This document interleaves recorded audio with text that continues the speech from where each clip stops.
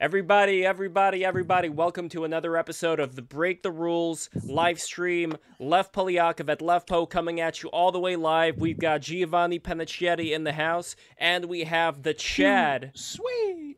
We have the Chad Haig versus the virgin ivory tower dwelling academia person.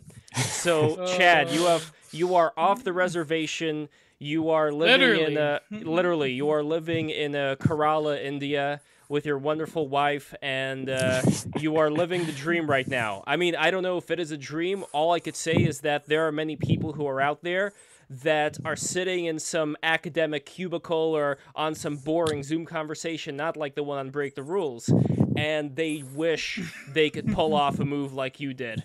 So anyway, Chad, please buy this guy's books. I am a huge fan. I've been listening to your lectures nonstop. I was picking fruits a couple of days ago, and I was listening to your lecture on Plato and Aristotle and Ted Kaczynski, and I finished it off with your lecture on David Icke. So that was a very interesting one as well. We are going to get into all of it, my friend, and buy his book, Social Justice Madness: The Latter Philosophy of Penty-Linkola, Hermeneutical Death, the Technological Destruction of Subjectivity, and so on and so forth. Being anyway, an oil, his magnum opus. Yes, we're going to get into that too. No worries about that. This has been a pleasure.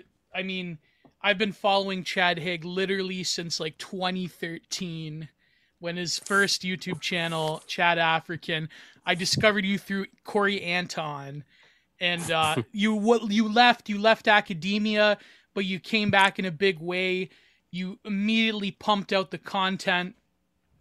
I truly think, oh man, I'm getting goosebumps right now, because you are truly a visionary in every sense of the word, and you have blazed your own trail, and I commend you for that. As a fellow failed academic, I applaud you, my friend. So Chad, thank you so much. Why don't you tell us how you get started with philosophy in the first place, and what led you to where you are now? Thank you so much for this opportunity to have this discussion with you. I guess the way that I got into philosophy was actually through religion, of all things. I remember having a lot of theological debates with my friends when I was growing up in rural southern Colorado, near Colorado Springs, which is called the Evangelical Vatican. So I remember having a lot of debates as, at that time, a Roman Catholic with, Southern Baptist or Pentecostal, First Assembly of God, Nazarene, all kinds of different denominations. And I realized that the religious questions were really philosophical discussion in disguise. And for that reason, I got into philosophy. And the irony is, the more I got into philosophy, the more I got away from the religion. Eventually, by the time that I was, Chad African in, say, 2012, arguing from the other perspective, the secularist one that, quite frankly, I had to adapt being in graduate school. But it was interesting how after I left grad school, and YouTube and social media, when I was free to read anything I wanted or listen to anybody I wanted to listen to with nobody knowing that I was doing it, I actually went back to the religious stuff. I was listening to, say, fundamentalist pastors on the radio in Denver, and people like Steven Anderson even on YouTube. Oh God! So, well, he's a very intelligent man. Regardless, I'm not saying one way or the other regarding his opinions, but he's a very intelligent person, and he's actually really done his homework regarding knowing what the Bible says. Yeah, I think obviously as a Catholic, I disagree with his theology, especially his opinions on Mary. But by the way, Gio, we have to adjust the audio, so you got to get your microphone louder, because Chad's microphone, like the true Chad, there you go. I boosted. Is very loud in comparison. And by the way, here is a picture of Steven Anderson for those who do not know who we are talking about here. Those F slurs. He kind of looks like that actor who everybody on this sphere of Twitter likes a lot, Ryan Gosling. Oh yeah, a little bit. Doesn't he kind of look like Ryan? But anyway, what would you say out of all the philosophical adventures that you've gone on recently? Like, you've covered You've covered, I mean, so many. You know, like I said before, Plato, Aristotle. You covered that guy that Karl Popper hates. What's his name? Gio, you know who I'm talking about right now. I'm just blanking There's many. out. Well, yeah, there's many of them. Specifically, the phenomenology of spirit. Hegel. That's it. Hegel. You covered Yeah. so many lectures on Hegel, and you had a video recently where you were wearing the Dexter's Laboratory shirt, which is an amazing shirt, by the way, where you were talking about 1 million lectures, and I'm not particularly sure what you meant by that. Like, what is 1 million lectures? 1 million lectures is the number of views on YouTube, which with all 3 channels combined, I had the first channel all the way back in 2011, which was called The Anime Lit Theorist.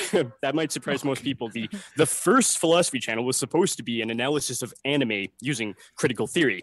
It didn't actually get very far. I don't think I ever actually did the analysis of the anime. I was just talking about Foucault and Derrida, people like that. But all 3 channels combined, it's easily 1 million views. And in that live stream, I was trying to emphasize that even if you had been given the ultimate opportunity in the academic industry, as one of my professors actually didn't get his PhD in the 1970s. He was ABD. He wrote his dissertation, but he was, they say, so much of a perfectionist that he was never able to bring himself to actually submit it and do the defense. But it didn't matter, because in 1975, you could become a fully tenured professor just being ABD. And he taught for about 45 years, literally until he died last year. And I crunched the numbers. Even the guy who'd been given the ultimate opportunity, which could never have been done any time before or after, 45 years, fully tenured professor, he taught about 10,000 people in his entire life. Okay. And if you just do a numerical comparison of 10,000 and 1 million, obviously that's not, 1 million different people. Some of them are subscribers who watch a number of different videos, but it's safe to say that this opportunity on which YouTube ironically has given me, as somebody who is made himself into the anti-technological philosophy, like that is my identity. It's ironic that YouTube, of all things, has given me an opportunity which, even if you were to try to go through the academic industry today, it just numerically wouldn't even be possible, I think, to equal what we already have here on YouTube. Oh, yeah. Well, one of the things that you were talking about in, let's say, whether we're talking about Ted Kaczynski or whether we're talking about David Icke or one of my favorites, Rudolf Steiner, those lectures were amazing. One of the things that I keep noticing is this advent of technology, with Rudolf Steiner talking about this Ahrimanic essence, Ahriman as in from the Zoroastrianism, the bad guy of Zoroastrianism, this idea of having people be controlled and having people succumb to a certain hive mind. I do see the internet as, even though it is partly doing that as well, would you say that it's also freeing people up versus them having just the television to have a certain idea of what's going on in the world? So in your case, would you say that you can use this technology for freeing people's minds as opposed to enslaving?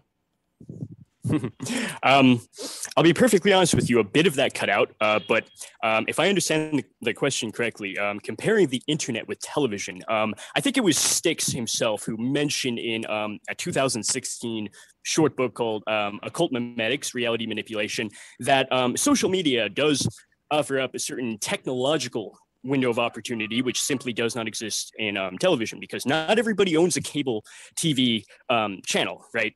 It's a fairly small number of people who happen to own a network like, say, Fox News or CNN, right? And really, if you appear on those channels, you're not allowed to just express yourself spontaneously. There is a very clear set of protocols which you have to abide by to be on that network and give the illusion of debate, which people get sucked into, so that they won't do any thinking. And Styx's argument was that on social media it's not like that, because everybody can have multiple social media accounts, and they can broadcast and they can actually express themselves, because at least in 2016 he still had this idea that social media is unregulated. There's not people going to be flagging or maybe not banning nearly as much, and say the time he wrote that before Trump was actually elected. So that was the idea in 2016. And I acknowledge that to a certain extent that was true. You make this comparison between cable television and internet at that time. However, that was recognized properly as a technical problem. The thing about technology is we have this illusion of perfection at every technical leap. It's kind of like starting a new phase within Hegel. It's like falling in love. You start a new phase within Hegel, and you're certain that this time it's really going to work out. This is really the one, right? And then you find out the hard way through abstract negation and determinate negation that it's not quite what you thought it was, but that's okay. It moves you forward. Well, it's kind of like that with technology. You have this every time a new innovation comes out. The media praises it as perfection. You look at the way that cell phones were thought of, the kind of very primitive, non-smartphones. Like I still use one myself here in India. It's a little $15 Nokia phone, which pretty much just makes calls and it has an alarm clock. Okay, that was praised by the media in say 2005 or something like that.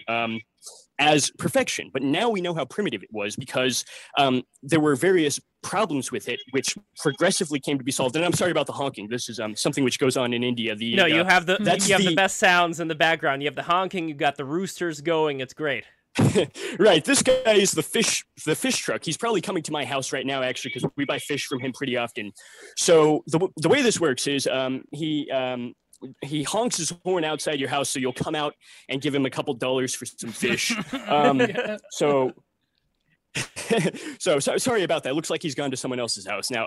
I think I lost my train of thought. So technology is a progression in which, as Jacques Ellul mentioned, you have this replacement of one method by another, in which when you get the new method, the former one seems so primitive as not even to be an option anymore. But of course, the same fate will eventually befall the one that now seems to be perfect. And I think the thing Styx was trying to describe in 2016 was precisely one of those problems which the technological system, not even necessarily any smart person within it, but the technological system itself recognized that freedom of expression and that democratization of expression in which everybody can have a social media account. They recognize it as a problem. And for the past 5 years, they've been working nonstop to get rid of it. And I think that's only going to continue getting worse. That is the true essence of technology. That's the thing which it's positively working towards, whereas this freedom of expression is only a temporary bug, which as time goes on, it'll become harder and harder to find any outlets where you can still have that sort of freedom. What do you think of real quick, what do you think of Jason Giorgiani's idea of technology, as in the word techne, having something to do with this impulse that's inside of every human being, that he refers back to somebody like Prometheus, as in we are able to foretell certain things, we are able to see into the future and to plan ahead and to construct various things, and that is a very special quality that he sees in the positive. But would you view that quality as being in the negative, or it really depends on how you utilize it? Well, I think that it relies on a certain equivocation with the ancient Greek term techne. It is indeed the word that's transliterated into technology, okay, with a sort of artificial word. We don't really know what that means. It's kind of a label for us in which language no longer speaks, as Heidegger would say in his later years. So we have this label, technology, but we don't really know what that means. We just know, in a certain sense, what sort of things it can be applied to.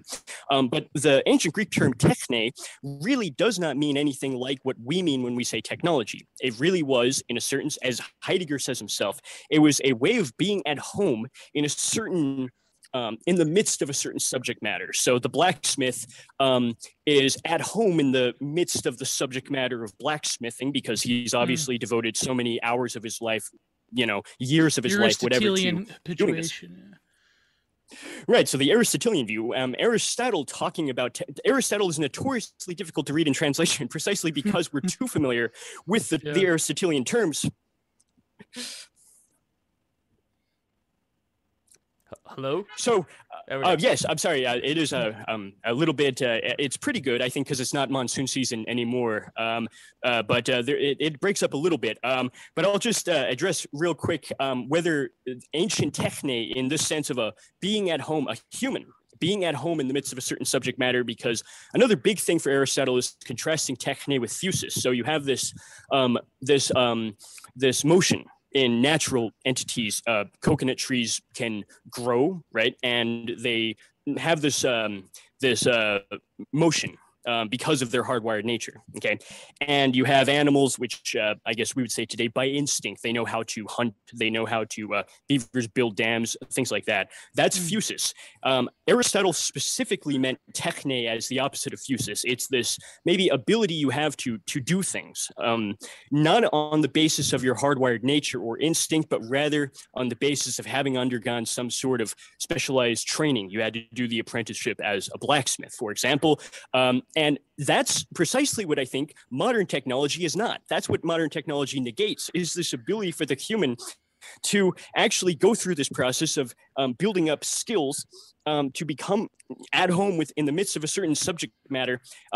And instead, technology does the exact opposite of that. We have automation instead of humans producing things. Humans producing things is a technical problem. We have to do everything we possibly can to make the village blacksmith extinct. The village blacksmith was still kind of a common thing in most towns in the American South in, say, the early 20th century. And there was a guy, I think, named Alex Beeler, who was he was like an advertising executive in Atlanta in like the 1960s. But on the weekends, he would drive out to rural towns in Georgia and other states in the South, and he would try to salvage as much of this information on blacksmithing from very old blacksmiths before they literally, took the knowledge to the grave with them.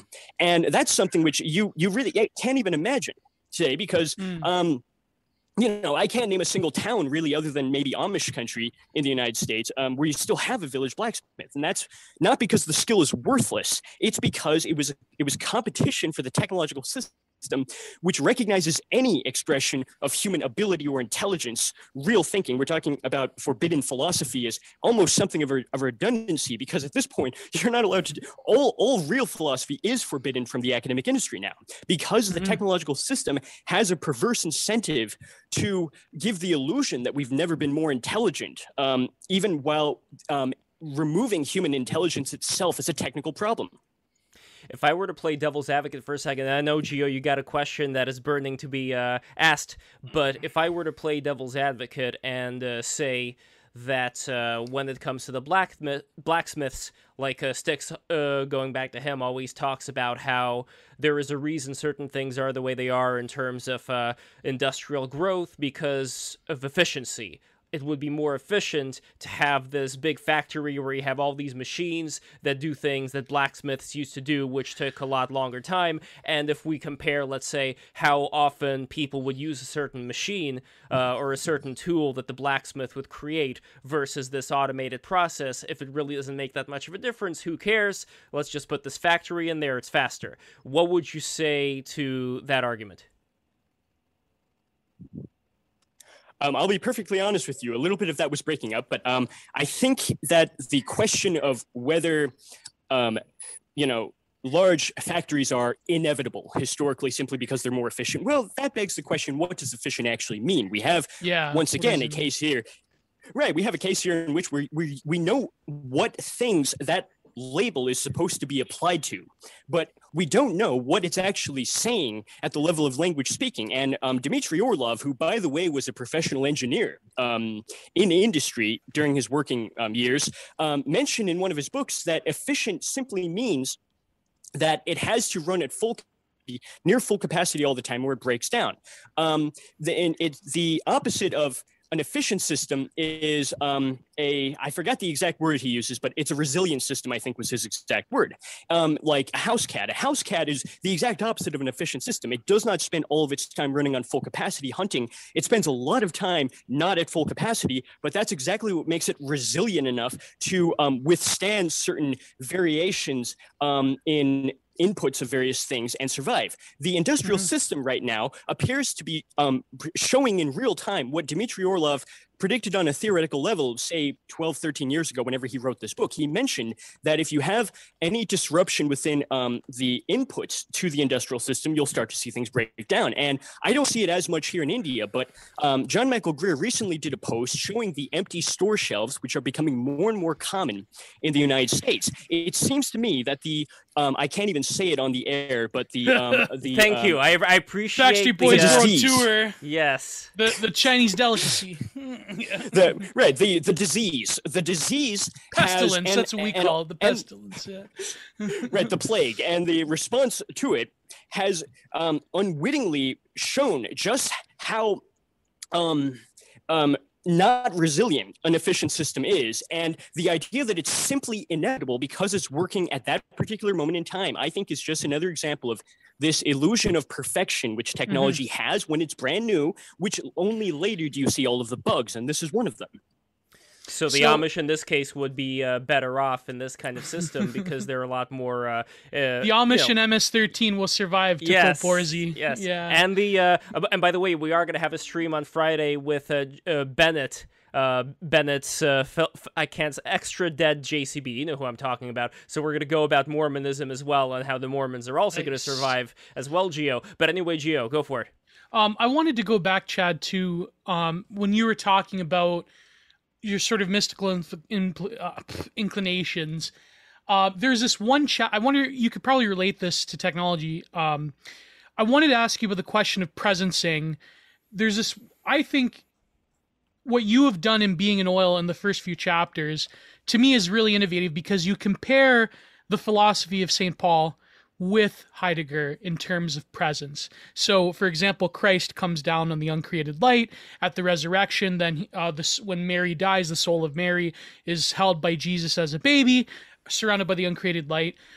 But I wonder if that presencing of the new law, the new covenant, that Christ is the fulfillment of, are you trying to say that in a way it's like with our sort of technophilic society, that in a way is like this presencing towards some kind of new reality, the way that these transhumanists like to soy face over?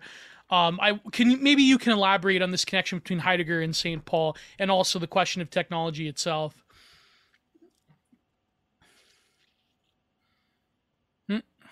Oh, Chad, you are muted right now. You got to unmute yourself. There we go. Oh, there we go. Everybody subscribe, by the way. All the new people subscribe right now. Chad is muted once again, so please unmute. There we go. Oh, muted once again.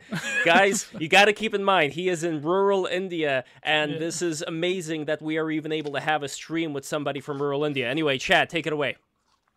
Sorry, it seems that I accidentally put it on safe driving mode.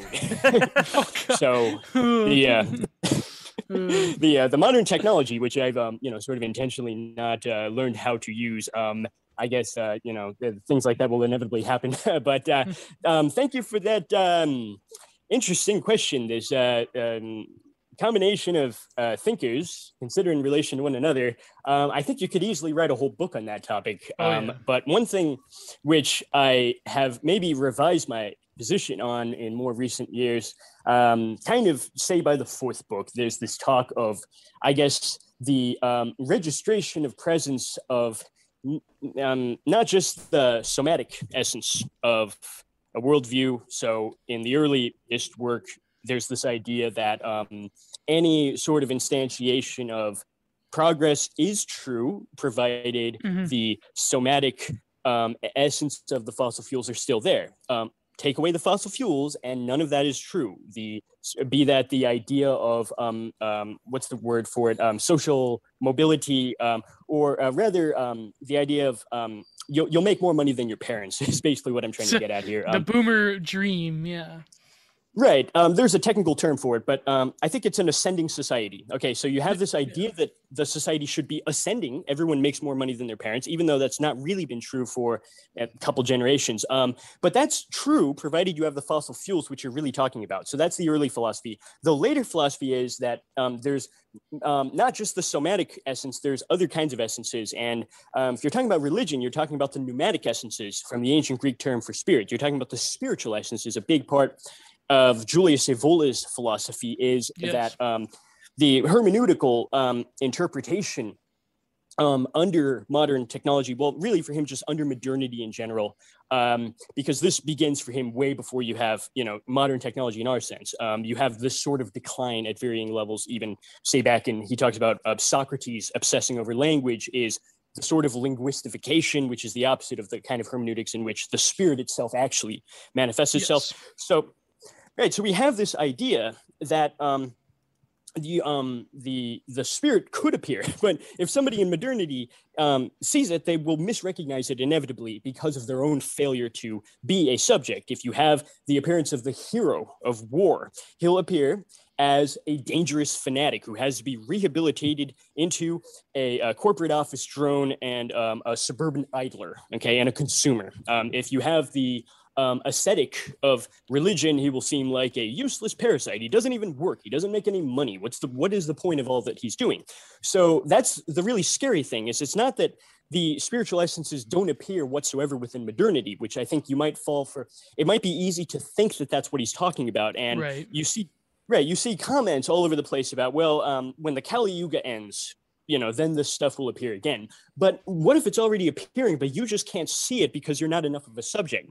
And similarly, even if you have a certain loss of presence from the fossil fuels and a certain replacement by another worldview, I think we're already starting to enter the salvage worldview because John Michael Greer showed the graph for the limits to growth from the 1970s, which showed that industrial output is the first thing to begin declining, even before, say, resources become like you're talking about peak oil. Most people assume that you're only talking about decline in resources. That is not true.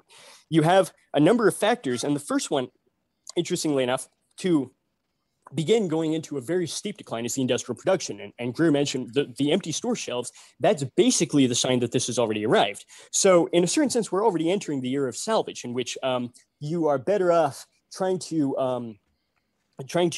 rehabilitate industrial stuff that already exists into some other purpose rather than just go to Walmart and say, well, I can just get it for a few dollars there. So what's the point? That mentality is only true if you have the fossil fuels. And even though the fossil fuels in a certain sense still exist, I think we're witnessing a somatic shift playing itself out in real time. And I think especially with the turmoil of the past few years, we already see something that is the exact opposite of progress. And so many people, I think, are losing their minds because they don't know how to process it. Yeah. That observation right there is amazing. That it reminds me almost of like the anti-psychiatry, like R.D. Laing talking about there are shamans among us, but yet like in the Birds of Paradise, there are shamans among us, but yet we give them Prozac, and then it's like, what are we gonna do? But that's an amazing observation. It definitely is amazing. Well, we consider some of the shamans to be pretty sus, even though they are among us. But anyway, I just had to do it, Gio. I had to do it. But anyway, Chad, go ahead. When it comes to all the philosophers that you've looked at, who would you say, and let's say, I know that as far as peak oil goes, and we have John Michael Greer, you have Petty Linkola, you have a lot of very interesting people with those views. Who would you say, like, beyond that particular subject, as far as just talking about things like metaphysics, for example, who would you say you personally enjoy reading or resonate with, or whatever you want to insert here with the most? That's a very difficult, I guess, thing to narrow down to say maybe just one person. I could maybe give you a few thinkers who are the most rewarding to study on a purely intellectual level, regardless of whether you actually agree with them or not. So I don't particularly agree with Hegel, but I do think that phenomenology of spirit is probably the single, I don't know, greatest single work of philosophy. I know I did the 50 greatest last year and ranked it number 3 because it'd been some years since I'd read it. But as we're going through the text as a group reading over YouTube once again, that's probably it'd be very hard to argue for a work which could top it. I think so. Phenomenology of Spirit is a text which ironically enough, is in a certain sense one of the greatest reading experiences you'll have in your life. And yet it's a reading experience which many people try to have, but find that the door's locked somehow. There was a meme of a guy returning his copy of Phenomenology of Spirit to a bookstore, and he said, well, there's a problem with this book. All the pages are blank. And he said, well, there's no problem with that book. It's an ornamental text. You're not supposed to read it. You're supposed to put it on the shelf so people will think that you're really smart. It's funny. I was cooking up this question when you mentioned Hegel. Do you think that, similar to Heidegger, I mean, I know Logo the other day was trying to tell me, Heidegger bases everything off of Hegel. I'm like, I don't know. Do you think that the threat of the full presence of technology itself, or rather the reality of oil in its finitude and its limitation, because as you've said, Hegel, he goes on about finality and about limitation. Do you think that the final limitation of peak oil, that could potentially disrupt this sort of perpetual, like Hegelian uprising, and the notion, and then notions turn over and its opposite and so forth? Do you think that the whole Hegelian project will just, as soon as the oil stops flowing, it's like Hegel just goes out the window and that's it? Or do you think that there still will be that realization of absolute spirit going forward? Or does that become impossible as the means of human fulfillment becomes impossible? Well, I think that the question of whether Hegel is just another thinker of progress, though, John Michael Greer has repeatedly dismissed Hegel as just another thinker of progress. Hegel has nothing original, right? It's just another example of, no different than Ray Kurzweil telling us progress is happening and it's leading to a certain singularity. But I don't think that that's really Hegel. I think that's Hegel's interpreters in the 19th century. And I've tried to show in detail in this sort of a paragraph by paragraph level, as we've been going through the text, very specific places which are easily overlooked, where Hegel says the exact opposite of what his, say, Marxist interpreters have claimed that he said. They're very obscure passages which are buried deep within the book. For example, in the section on psychology itself within Observing Reason, he moves beyond psychology because that treats the human being as an organism embedded within an environment in which what it does is a response to material influences in much the same way that a squirrel, for example, will react to stimuli within its environment. And Hegel is arguing here explicitly that any human subject who is fully determined by external material conditions in his environment is not a real subject. Well, that's the exact opposite then of what most people think Hegel said, because quite frankly, they haven't actually read him. And I mean, no disrespect to John Michael Greer, but he's another person who has claimed on his blog that it's not even possible to read Hegel. There's simply ink blots which you project your own ideas into and then credit it to someone who's a respected thinker. And that's an opinion, I think, which is far from the truth if you actually look at a paragraph by paragraph level at Hegel. The idea that the end of history is just the full realization of materialism, which is kind of the Marxist view of Hegel, which most people mistakenly attribute to Hegel, that's actually wrong. The influence, I think, on Hegel was actually Hermetic occultism, and the Hermetic tradition having a very different kind of spiritual progress. I don't even know that progress is the right word. We have, I think, here a certain equivocation between material progress and this other thing, which in a certain sense is maybe an improvement. So in Jordan Peterson, for example, he argues that in any historical context whatsoever, the human brain is configured such that it has to have this map of meaning towards an ideal future, or if that ideal future doesn't exist, you can't exist either, because you simply can't deal with the stresses of life. So we have something like that moving towards that ideal future. Is that really progress, or is that just an improvement, a personal improvement within your own life? It's a very fine distinction. And I think that similarly with Hegel, you have an improvement from finer and finer grades of notion, but I don't think it's anything like progress in the modern sense of the term, especially as Hegel, thinking in blatantly heretical terms about things like politics, talking, defending the monarchy. Yes, thinking the of- Prussian Yeah.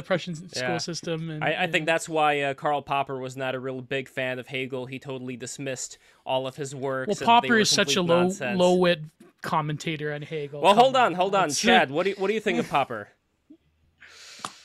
Oh. Southern India. We gotta wait until the sound. Look at comes this. back. Sargon of Akkad is my favorite philosopher. I'm like, you guys are killing me. Oh god. Although no, my favorite one was Jordan Peterson's daughter. Somebody wrote that up Yeah. here. Oh, it was no one. No one wrote Jordan Peterson's daughter. Chad, I hear the cars, the cartoon cars over there in the background. So you must be back. Yeah, I'm sorry about that. I think the internet here is still a little bit unreliable, but it's still something which I guess we should be very thankful that we can do such a call as this across the world for free. And I don't know how much longer that'll be the case. I've noticed YouTube has a lot more ads lately, so I think they're getting ready. Yeah, they're getting ready to start the. Yeah, they're going to go the way of Netflix. You'll have to pay a subscription fee, I think, to use it pretty soon. Oh man, The Wall-Going Odyssey. but with Karl Popper, do you have any thoughts on him, or you haven't really looked into Karl Popper as much?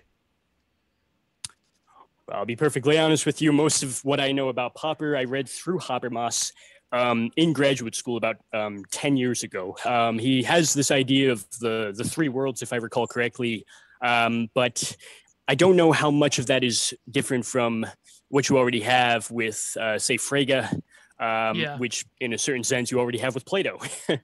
Well, his critique was that Hegel was like the authoritarian that's gonna like implement totalitarian utopianism, and like liberal democracy is anti-Hegelian. It's like it's like, that kind of like level. Like, here's the thing. I think Hegel, I'm not a Hegelian, but I think that, as you were saying, there's certain Marxoid bastardizations of what the Hegelian project, and at least in terms of the fulfillment of absolute spirit in history.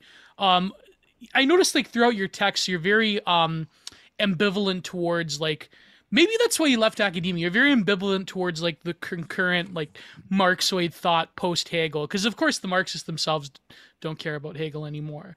But what do you think of like the revival of sort of like the bread tube theory cell, like Mark Fisher, capitalist? I mean, I love Mark Fisher, but like the sort of capitalist realist zero bucks crowd. Like, what do you think of that? The way that academic philosophy, specifically academic Marxism, the way that it's going, like, I'll be perfectly honest with you. I don't think I've really seen or read the figures you just mentioned. I follow very few channels on YouTube. I mostly just use internet these days to upload the videos on Hegel. And to log into things like, say, Patreon and email, but I really can't think of a vlog that I really follow anymore, to be honest with you. Although maybe I should be looking into these things more. I'm sorry.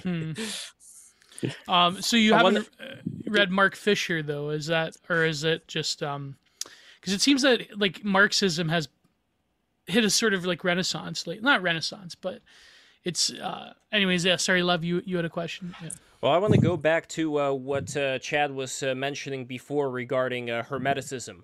I'm very interested in looking at the history of what exactly this thing is, because just as somebody who, as the BTR audience already knows, I do the meditation, breathing techniques, see all kinds of stuff, and from that, it's very easy for me to link different things together that I happen to see online. And that's kind of the benefit that I see of having this internet here, is that we are able to get all kinds of information. We may come to the wrong conclusions, though, so I don't want to rely solely on pattern recognition here. But where would you say, Chad, Hermeticism came from, as far as like how old are a lot of these things, and would you also be able to link it to, let's say, Kabbalistic Judaism as well, and in general these various systems that we have of I don't know how to say it, like these various blueprints of self-transformation, of transmuting one's energy to a higher level, whatever you want to say here in this hippy-dippy way that I'm saying it.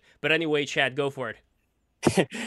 Hermetic philosophy is one of the most difficult things that I've ever tried to study. I've tried multiple times to read John Michael Greer's first book from 1996. I think it was called Pathways of Wisdom. I forget the exact title. It was a very old book in which he tries to explain Hermetic philosophy through the Kabbalah, school of thought. But I find the book extremely difficult to understand. And I think that is because I have never really gotten into magic myself. Part of that was because growing up in traditionalist Roman Catholicism, you have this idea, at least as I was told as a kid, that magic is worshiping Satan. So my parents were talking about Elvis Presley was dabbling in magic back in the 1950s, and they described it as worshiping Satan. So that left such an impression, even though rationally I don't agree with that now. It still gave a certain hesitation to getting into that subject matter too much. But I guess I also just acknowledge that it is a subject which is so serious that I try to maintain a certain respect for it to be discussed properly by people who are really not just knowledgeable about it, but also involved in the practice of it, like John Michael Greer and others. But one thing I guess I could say is that this emphasis on moving beyond the illusion of a plurality of physical objects, which is kind of the natural attitude, the naive stance that you have towards the world, which as you gain better understanding on a spiritual level, you'll transcend that illusion towards a certain unity. I remember having a discussion with Abdel Rahman in Egypt from last year on my own channel, in which it was we wondered whether this is basically what Plato is really talking about with the allegory of the cave. You start with the illusion of a plurality of objects which turn out to not really be what they seem. You start with shadows on a wall, okay, and those seem to be real, and they do seem to be many, okay, only to find that the shadows don't exist. They're just representations of puppets. Then the puppets as a plurality of objects seem to be real, even though they're not.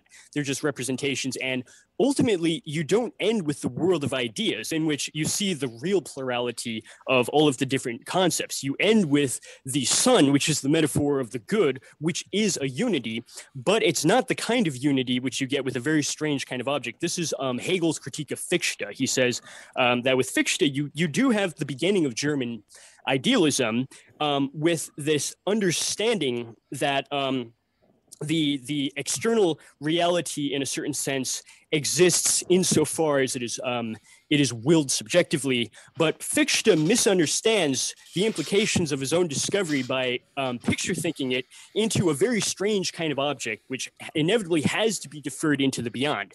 And I think that the point Hegel is trying to make about understanding notion in terms other than that, I think that has some sort of common ground with this Hermetic idea, and going back to Plato, that when you actually you can think about unity in the abstract, but if you picture think it as a very strange kind of object, you won't really understand it.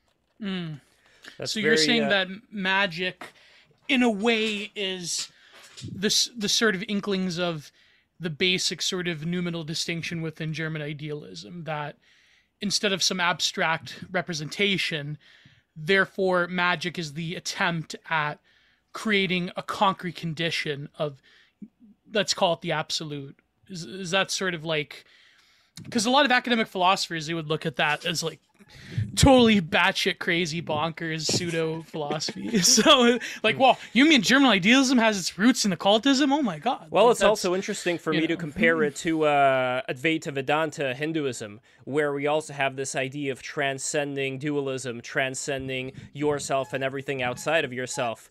And it's interesting that there is in Judaism this idea of, in Kabbalistic Judaism, Ein Sof, which is understood as God prior to any self-manifestation in the production of any spiritual realm.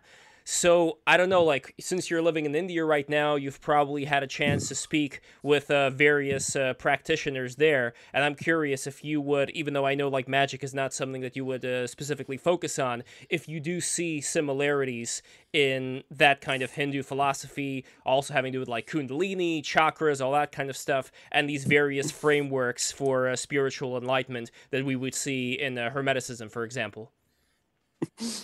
Well, the extent that I've studied Hinduism, especially as somebody who doesn't speak Sanskrit, and my Hindu friends emphasize that you have to be extremely careful when translating from the Sanskrit to English, and I've seen a bit of disagreement over just that.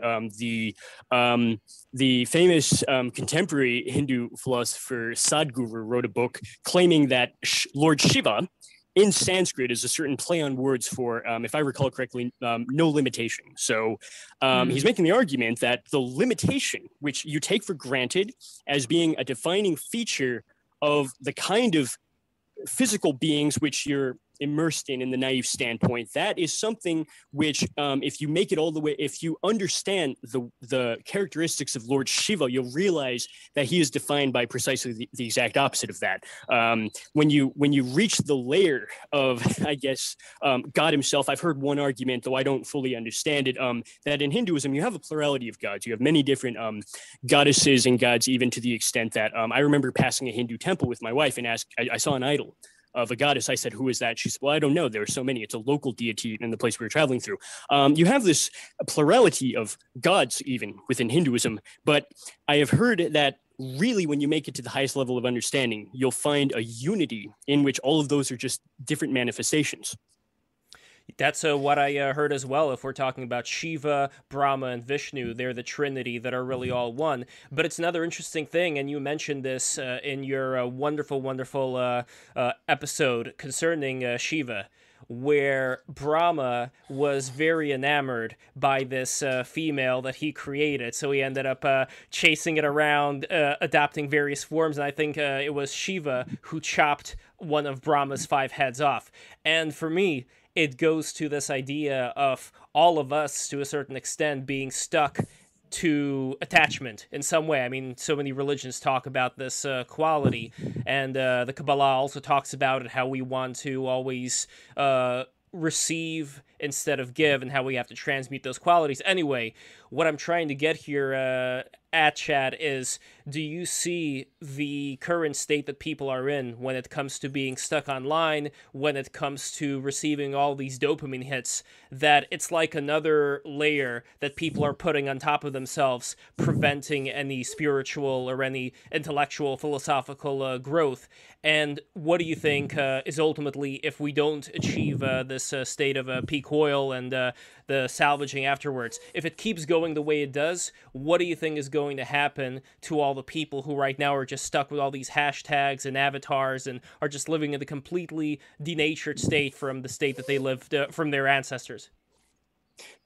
Well, it's interesting that the dopamine hits from the technology are not only stopping you from appreciating the spiritual truths or whatever as they manifest themselves. Like, we have this idea, which is certainly true, that you can't focus on spiritual things because you're overwhelmed by sensations of pleasure, no matter how artificial their origin might be. A social media like releases something like 6 biochemicals into your body, which I guess are the same that would be released if you, let's just say, went down to the market and you happen to see someone you haven't seen in a while. You have a nice exchange with them, and you have a good feeling because it was a positive interaction with another person. Well, the social media apparently releases those even if there's no person on the other end. It could be a bot, right? And it's certainly not qualitatively the same. And the irony here is that you have this ability to reduce the release of dopamine on a moment's notice through purely Pavlovian means, basically ringing a bell. But the story really doesn't end there. If you study a book like, say, Gary Wilson's Your Brain on Porn, the problem with that sort of artificial stimulation is not that you're flooded with dopamine so you become so lazy that you can't focus on on serious intellectual matters. It's rather that that sort of abuse of artificial stimuli also inhibits your ability to release dopamine. So the irony of that sort of obsession with solving the technological means of feeling pleasure, even if it's just purely an illusion, only works in the short term. Over the long term, you actually lose your ability to feel pleasure from things that would have otherwise given it to you. And you are no longer able even to feel it from the same stimuli that you had been abusing. And I think that this is a situation which you ask, when the fossil fuels are gone, you can no longer perhaps do this. Are people going to wake up in mass and, reject this way of life of that the technological system had made them accustomed to living, or and start taking intellectual, spiritual matters seriously, or will they simply cease to exist anymore? That's a very interesting question, which I think will vary from person to person. But if we consider Aristotle's distinction among the three lives in the Nicomachean Ethics, the three kinds of happiness which people feel are ones in which each layer you have fewer and fewer people have access to it. The vulgar life of pleasure, in which your motivation for action is simply feeling good feelings, no matter what those might be. That is the sort of default stance towards life, which pretty much everybody lives their life for, right? The life of political engagement, in which you're trying to bring good for the community, that is accessible to an intrinsically smaller number of people, because these are people who are actively trying to be virtuous, although of course it sounds kind of, naive. Right. It sounds like a parody to say that about today's political activists, but under the ideal conditions, they would be doing that. But the smallest number of people who have the highest level of happiness are the ones who dedicate themselves to trying to pursue truth. This is the life of the philosopher, which, who knows, far under a single percentage point of the human population, especially today, is even interested in that. Well, so it's very similar to that example in Gnosticism, where you have the pneumatics, the psychics, and the what was the hylics. So they probably took that from Aristotle. I'm not sure. Or much of Aristotle and Plato might be this sort of traditional knowledge, which in an era where you did not really have to obsess over being original, and especially avoiding copyright, infringement issues, like in the medieval era, for example, you have traditional stories told over and over again, because that was the entire point. The entire point was to be, thinking about things which everybody knew were truths. We only have this idea that you have to be completely original when you start having things like copyrights. So much of Aristotle, although he is, of course, also an incredibly original thinker, I think he was also retelling truths which everybody knew to be true, and ultimately because they were, from some sort of spiritual school of thought. I think that's the problem nowadays, is that the notion of the genius, and I think academia does this quite terribly, in that you have a sort of like reified picture of the creator, either a philosopher or the artist. For instance, in many traditions from medieval Europe to the East, even to, for example, with literati painting or with poetry, like there wasn't a huge emphasis on the artist as a singular, like, micro celebrity entity that is possessing over the work. Like, for example, we know that Basho's poems, for instance, a lot of them were just written by his students. That were then same with Zen koans, and same with literati paintings. They were painted by the students, and then under the master's name, which was denoting of something more than just Seshu or whatever, But nowadays it's like you have this quote unquote original concept that you've hammered out, and there's sort of like the bracketing of your life world there. It's like, and it's funny crazy how at the same time there's, I think, less originality which Yeah, marks as we itself as obsess being, over. as a being original. And it is quite interesting, though, to look at the early 20th century and later on in the 20th century, and you see all these big people, like Tesla, Einstein, Heidegger, whatever. The point is that there's all these different people that we can look at and say, oh my God, they accomplished all of this amazing stuff. Who do we have today that compares, other than Chad Haig? Like, Chad, do you see what I'm saying? Or do you think that this is just a product of us living in the time? Badiou is still alive, but I can't... wouldn't count. I wouldn't compare him to Heidegger. Put it that way.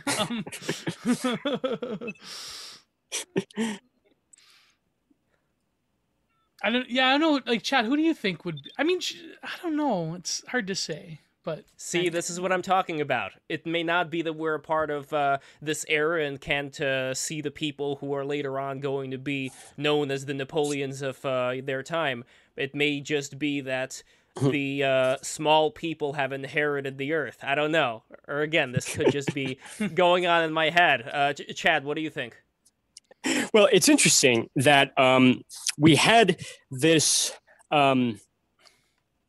revolution in the way that we think about the production of intellectual content, okay, especially with Kant, in which Kant, thinking about art in painstaking rational detail, concluded that the thing about art is that you actually don't understand it. You don't understand Van Gogh or Mozart or Cervantes. You experience it, but you don't understand it for the very specific reason that understanding is subsuming under the concept. And the concept is a certain linguistic mediation which tells you what a thing is. So if I see a monkey on the side of the road here in India, I know what that is, excuse me, because I have the concept of a monkey to tell me what it is. If I experience Beethoven's Seventh Symphony, I don't have the notion to tell me what that is. I can experience it, but it is precisely because I don't have the concept to subsume it under that the faculties of subjective experience are allowed to enter into this harmonious free play, and that's what gives you the pleasure.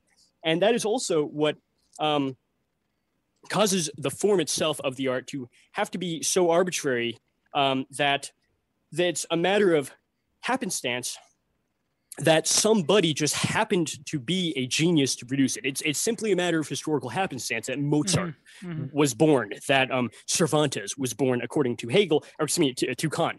Sorry, this is the first morning I haven't been lecturing on Hegel in like 2 months. You have this idea of originality precisely because you don't have any rational rules to explain either how it is interpreted or even how it is produced. If you were to interview Mozart and ask him how he did it, he wouldn't be able to tell you. Okay, right. So it's ironic that we have this really starting with Kant. Before then, say in the medieval era, you have this perhaps recycling of well-known stories. Even Dante recycled many things that were already well-known stories in the medieval era, and he was at the same time far more original, ironically enough, than the people today who are quite literally paid millions of dollars to be a cast of professional, creative, original thinkers. In Hollywood, that is literally their job, is to be these geniuses who can produce these films on the basis of nothing except their own talent, which they have by natural happenstance. And yet, it's gotten to the point where I can't think of a single movie coming out that's not a remake or sequel. And right. It's funny that in 2012, Slavoj Žižek was being sarcastic when he claimed that work itself under modern technology has become so abstract that if you were to have a strike, it would be professional creative thinkers doing an Ayn Rand style refusal to use their brilliance for a select amount of time until their demands are met. Yeah, it was funny that we professors would start drinking paint thinner. Then that would sort of kill the brain cells. Right, we can have professors refuse to publish monographs which nobody's going to read anyway. I could just imagine like Ben Burgess or whoever just be like, I'm not going to publish this book about. Sorry, wait, is that what he sounds like? Does he sound like Marlon Brando? He does. He's no. Oh God, no. God, no. By the way, that's another original, Marlon Brando. There aren't that many people who were alive like Marlon Brando. There he was doing what Marlon Brando does. One of the He went. He did kind of like a Chad Haig move. You know, he went out into the jungle. not just. He in the pointed movie. out who they were in Hollywood. Oh god. Oh god, Gio. All right. Oh, but yeah, that is. Yeah. But that is true. Like the cult of the genius. It's very interesting how nowadays it's even more like. That was the basic point, I think, of the Sloterdijk book Foam, where it's like everyone's in their like little micro bubble. There's no longer any sort of heliospheric like hole to anything. So like, how do you think? Because I had this idea when I was reading Being an Oil a while ago that it's like plastic is basically the foundation of like smartphones and computers. Well, I mean coltan and silicone and blah blah blah, but plastic is the frame from which we entered this like demiurgic like reintroduction of the spiritual in this terrifying, alienating way through technology, through like the digitality of all life, through hyperreality. And I'm thinking like oil brought us to sort of this Reddit version of reenchantment. It's like that's to me like I think people don't realize the extent to which plastic and oil itself has the bones of dead living things are processed into a solid that can be used for any application. And that brings us to this global consciousness in a way. It's like when you think of it in those terms, it's like when you think of like how the internet was created from DARPA technology that was coordinating bomb strikes.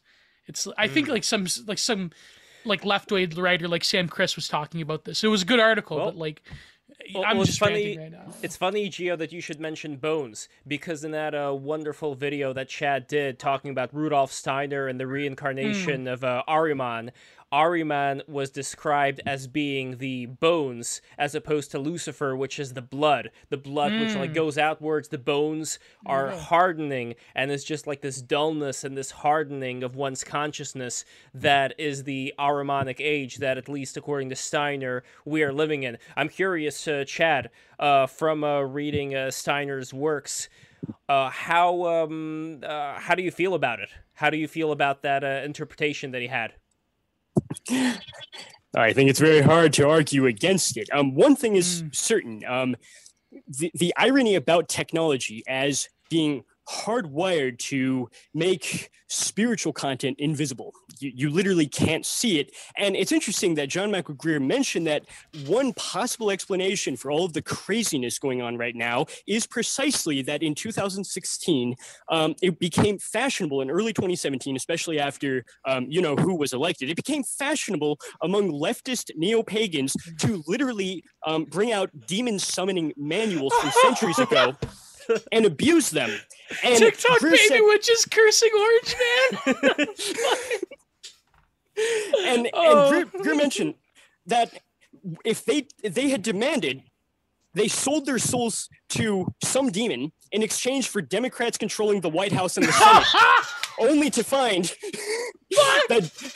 What? Like, can you imagine a bigger self-felting cell phone than? Sorry, go ahead. I was just going to say they neglected to realize that even in order to get that majority in the Senate, sorry, the fish truck is here.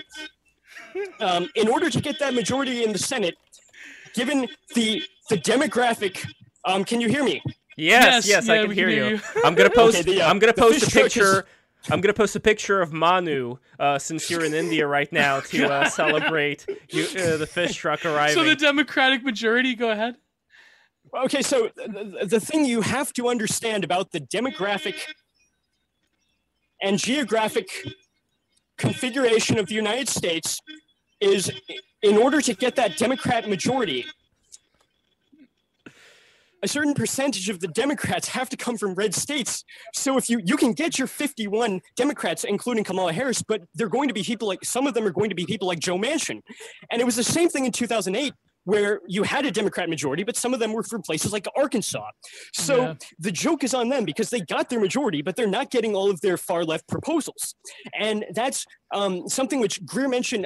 If you make a deal with a demon, the joke's actually going to be on you. They'll give you what you say you want rather than what you actually want. Yeah, there's always unintended consequences. There's this very great line from the Nicolas Cage film 8mm, where Joaquin Phoenix's character Johnny California says, he goes, when you dance with the devil don't change, he changes you. So it's like, it says so much about like everything that we're talking about right now, and the fact that technology could like facilitate that sort of, albeit profane and inverted and counter-initiatory hyper-political expression of it. But the fact that technology like TikTok mediates this like re-enchanted, like I'm going to cast a spell on evil tiny Cheeto Hitler. It's almost like that one art piece by what's his name? Oh God. He does like the technology, the cameras. By Namjoon Paik, where he like has a Buddha statue there's a webcam facing it, and it's like it's on the TV screen, and it's like it's like the Buddha is looking at itself, mediated by the webcam. It's like, to me, it's like that crazy, like when you actually think of that mind fuck, like it's, man. I throw that up. Look up here's how you spell it. I have it right here. Okay.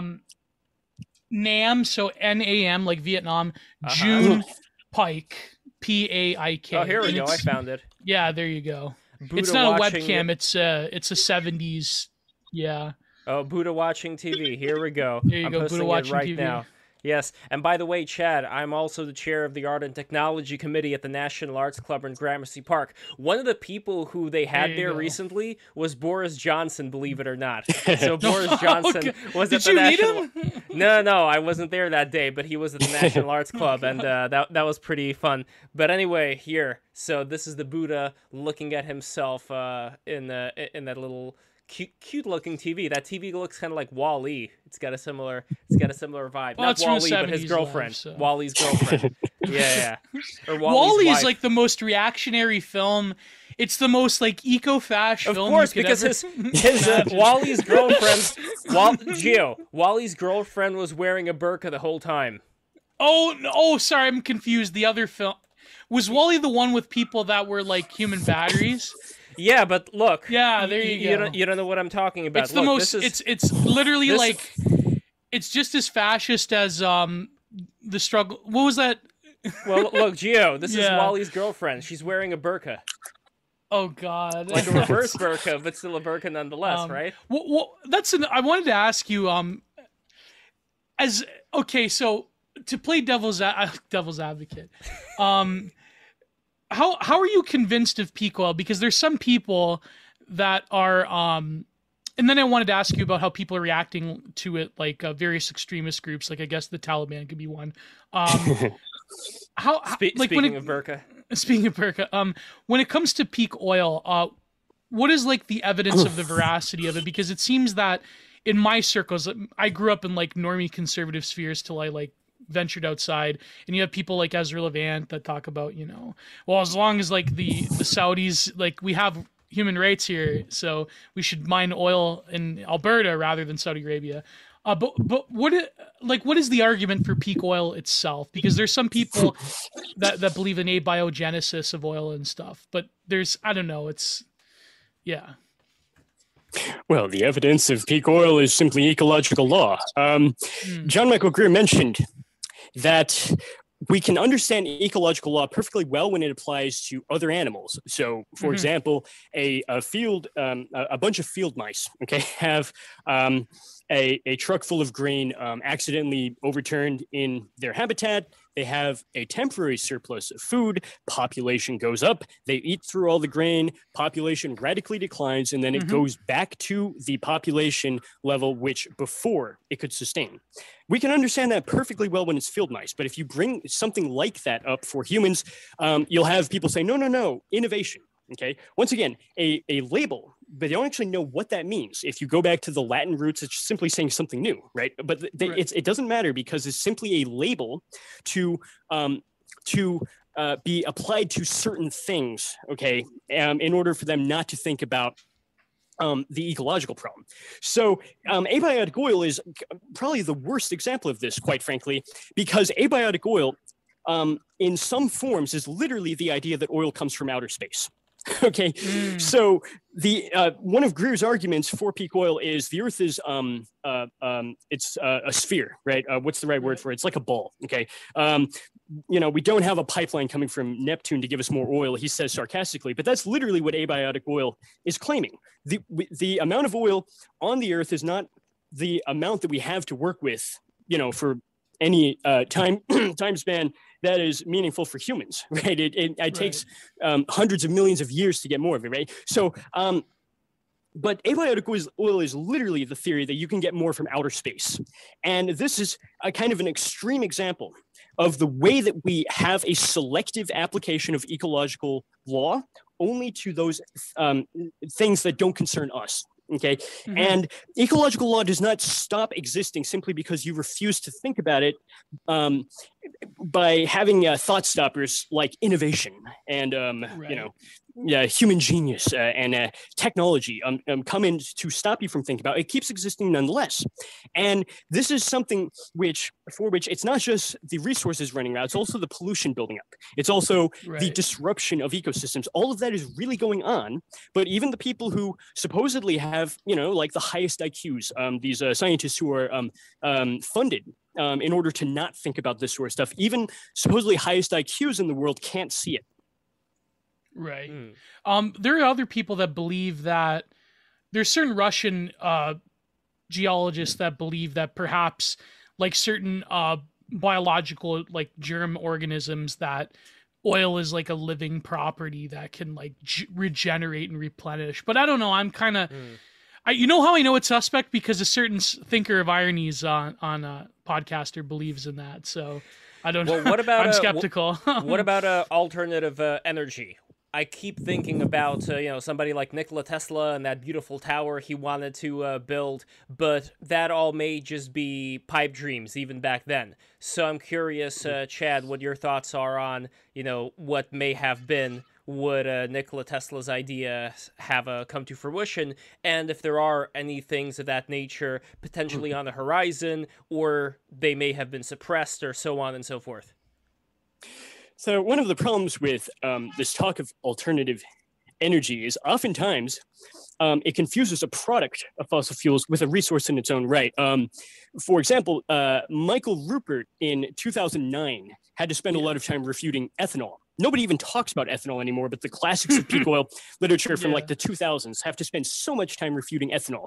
And the reason we don't even talk about it anymore is because it was eventually realized that that corn is not a resource. It is a product of oil in which you are only able to increase the number of bushels per acre from 20 to 200 with the fossil fuels. And you actually have a net loss of energy when you turn it back into something which can be burned in the car. Even more absurd than that was Michael Ruppert had to refute the idea that plastic could be converted into oil, which is true because plastic is simply oil in the first place. But that is another example of confusing a product of fossil fuels for a resource in its own right.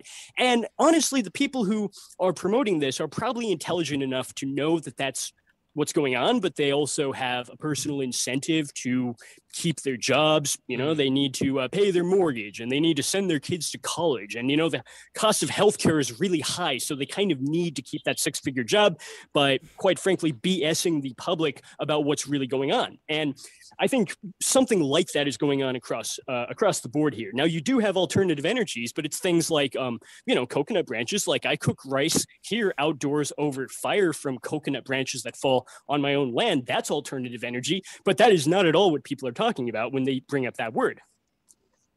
Also, Cyber Ninja Zero. I have no idea why this word is censored. It shouldn't be, but the word nuclear. I have no idea why I censored the word nuclear. Yeah, I wanted to say I had this big argument with a few of my friends, like Joel Davison, Keith Woods, in the DMs. They were saying that I'm like totally like a chud brain by. I was arguing against nuclear because I believe that as a Catholic, there's encyclicals against it, that it's trying to recreate the uncreated light of Christ, and therefore it is evil. So, but apart from those metaphysical, Chad, what do is you your think opinion? of nuclear? The nuclear question. Nuclear. What's the wrong way to pronounce it? Because I like that one better. Nuclear. There we go. Well, if nuclear was viable on the scale that they promised all the way back in the 1950s, in which they claimed that by the year 2000, electricity would be so cheap that they wouldn't even bother to meter it, and you wouldn't have to pay an electric bill because it would be so negligible that there would be no point. They claim that by every time they bring this up, they say it's only 20 years off. Okay, Right. They've been saying that since the 1950s. Greer has mentioned that if it were actually possible, we would have already seen it.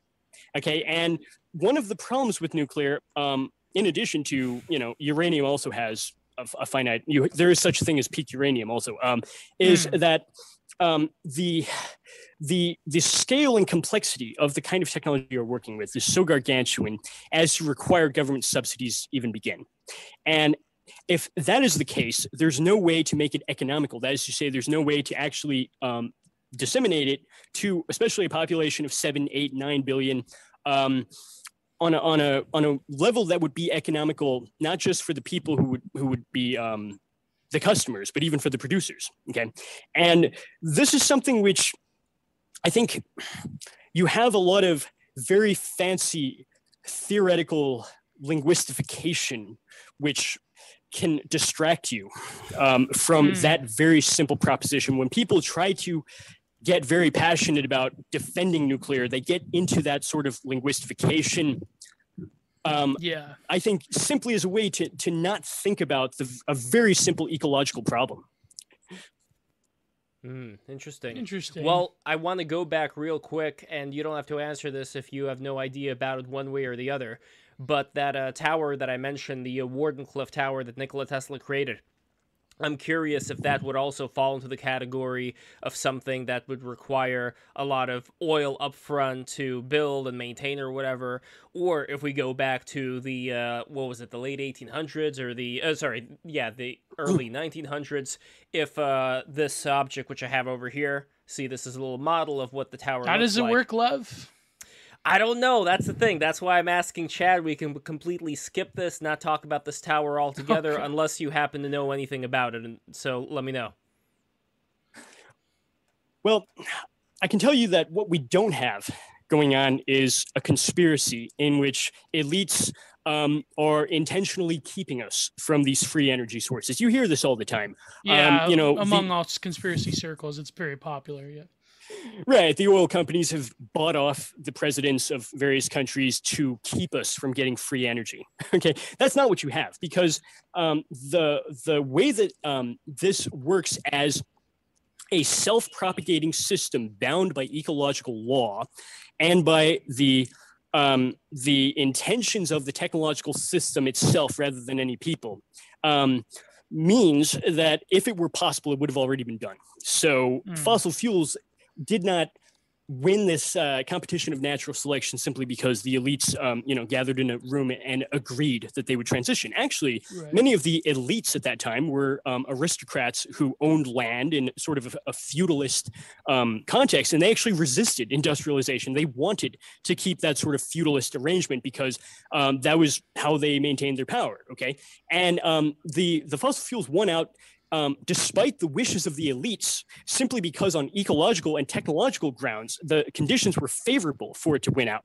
And you make the same argument about any sort of hypothetical alternative energy source today.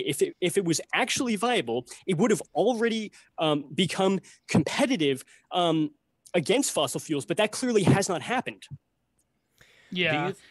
Is it possible in any way, if we look through history, that there would have been certain, no doy type innovations that just never occurred until the right person came along and discovered them?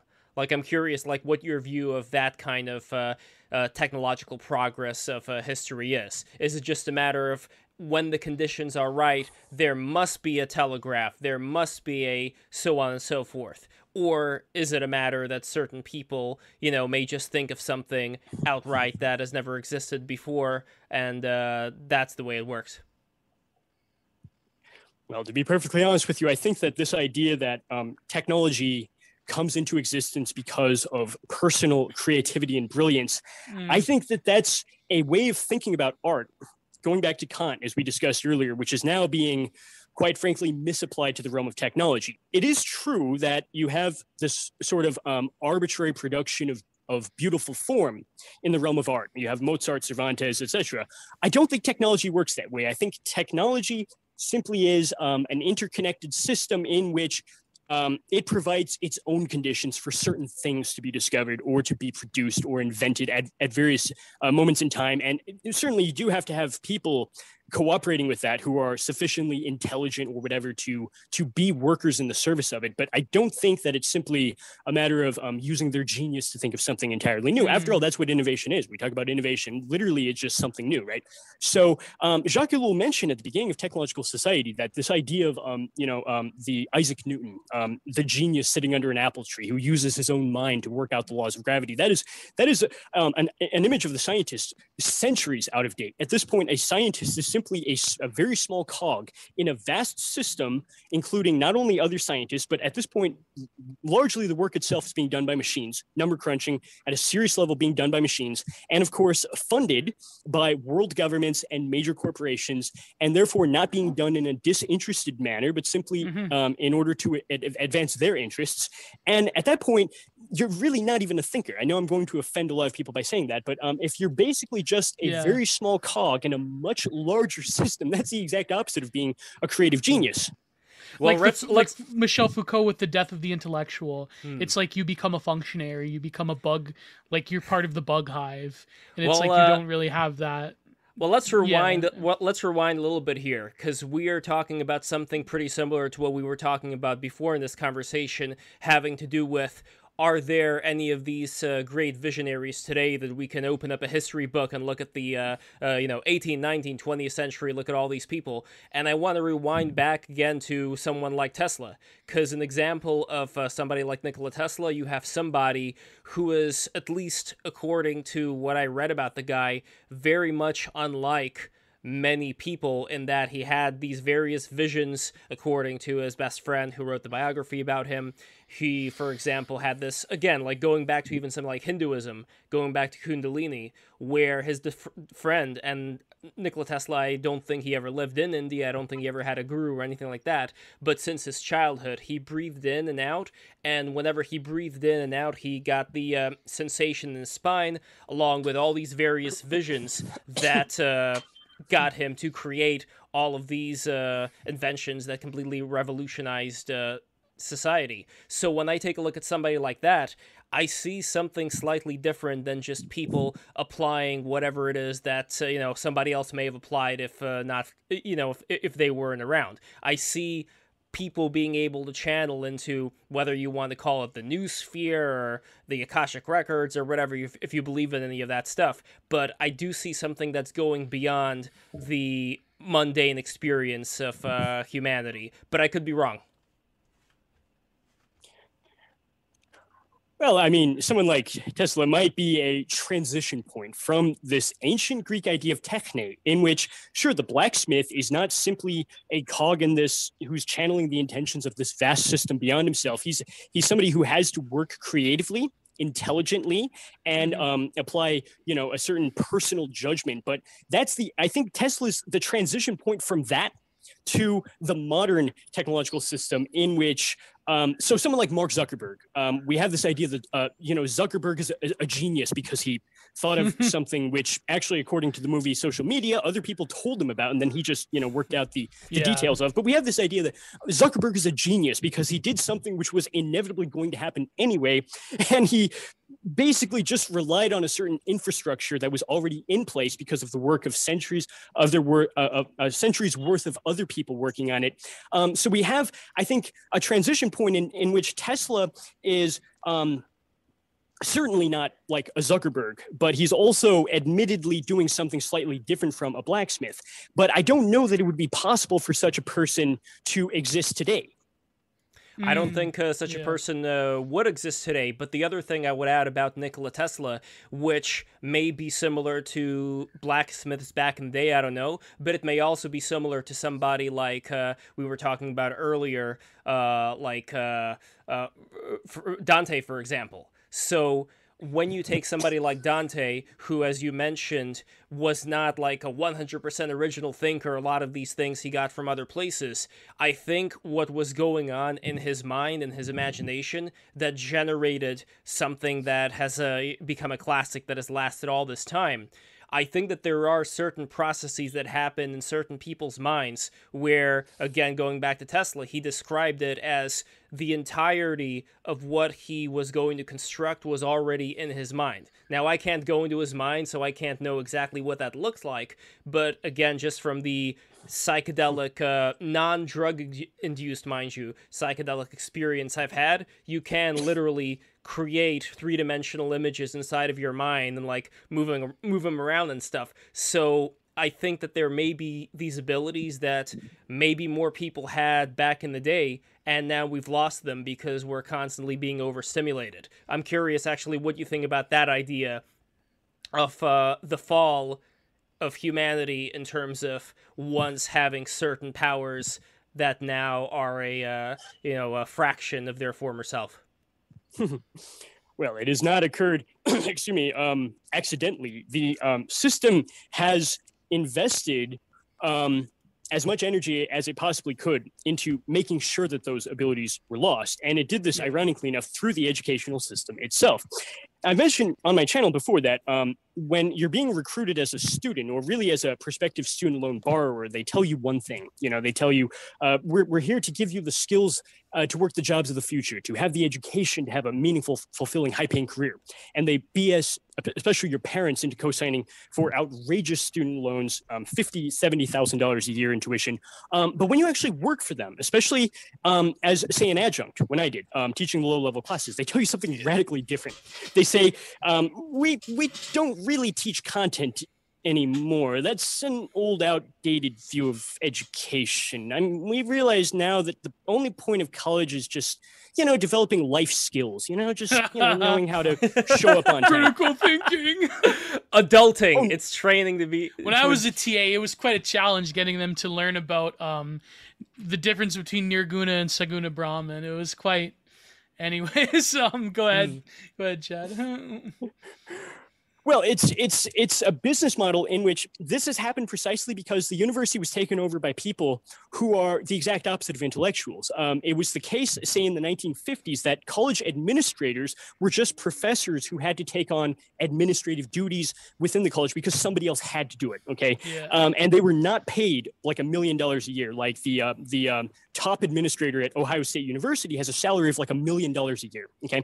That was a change which happened, I guess, really started in the 1980s after the education bubble started really getting inflated, and largely because you had this outsourcing of factories in which, it was no longer optional. Everybody had to go to college, or at least to feel for 4 or 5 years like there was some sort of solution to the rising unemployment and the evaporating jobs around them. There's a solution. You just go to college. And you sounded like Trump, by the way, when you said evaporating jobs. Just the way you said it.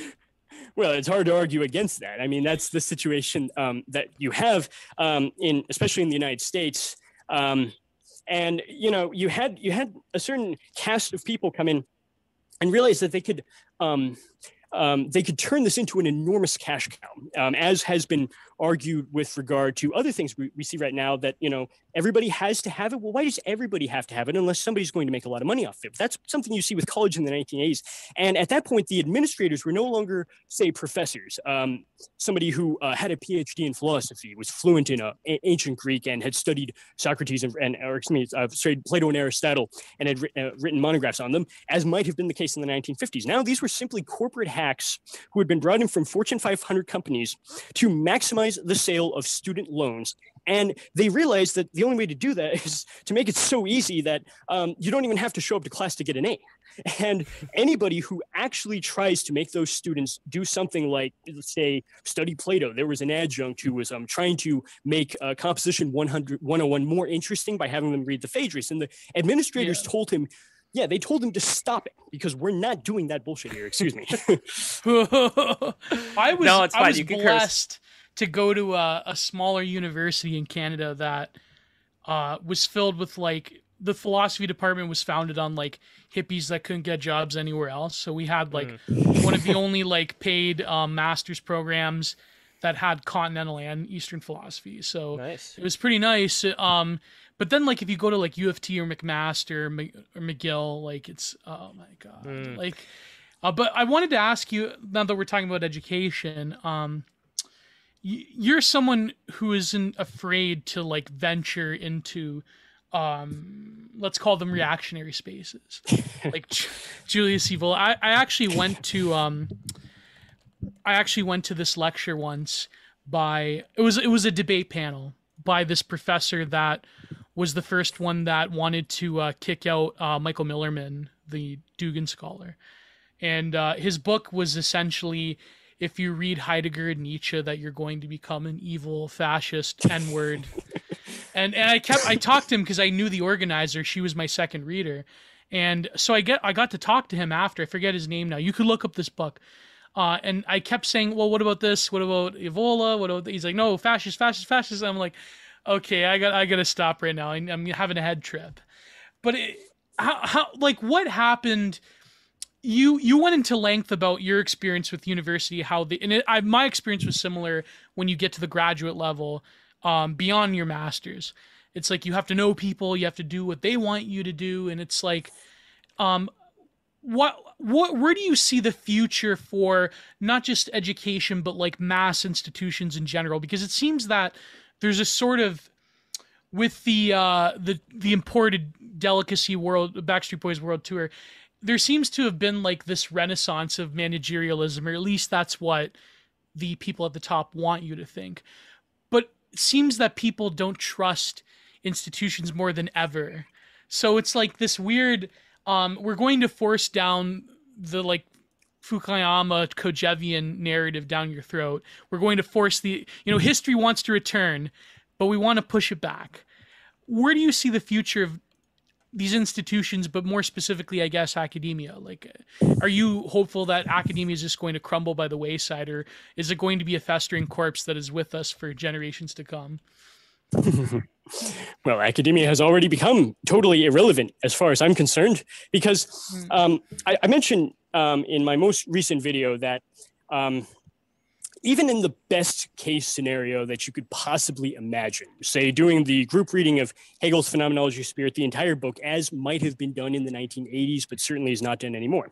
Even if you had the best case scenario, given that they only accept about 3 people per year because they can't afford to bring on more people than that, even in the best case scenario, there would be 5 people in the room. I had graduate seminars where there were literally just 3 of us, 2 students and 1 professor.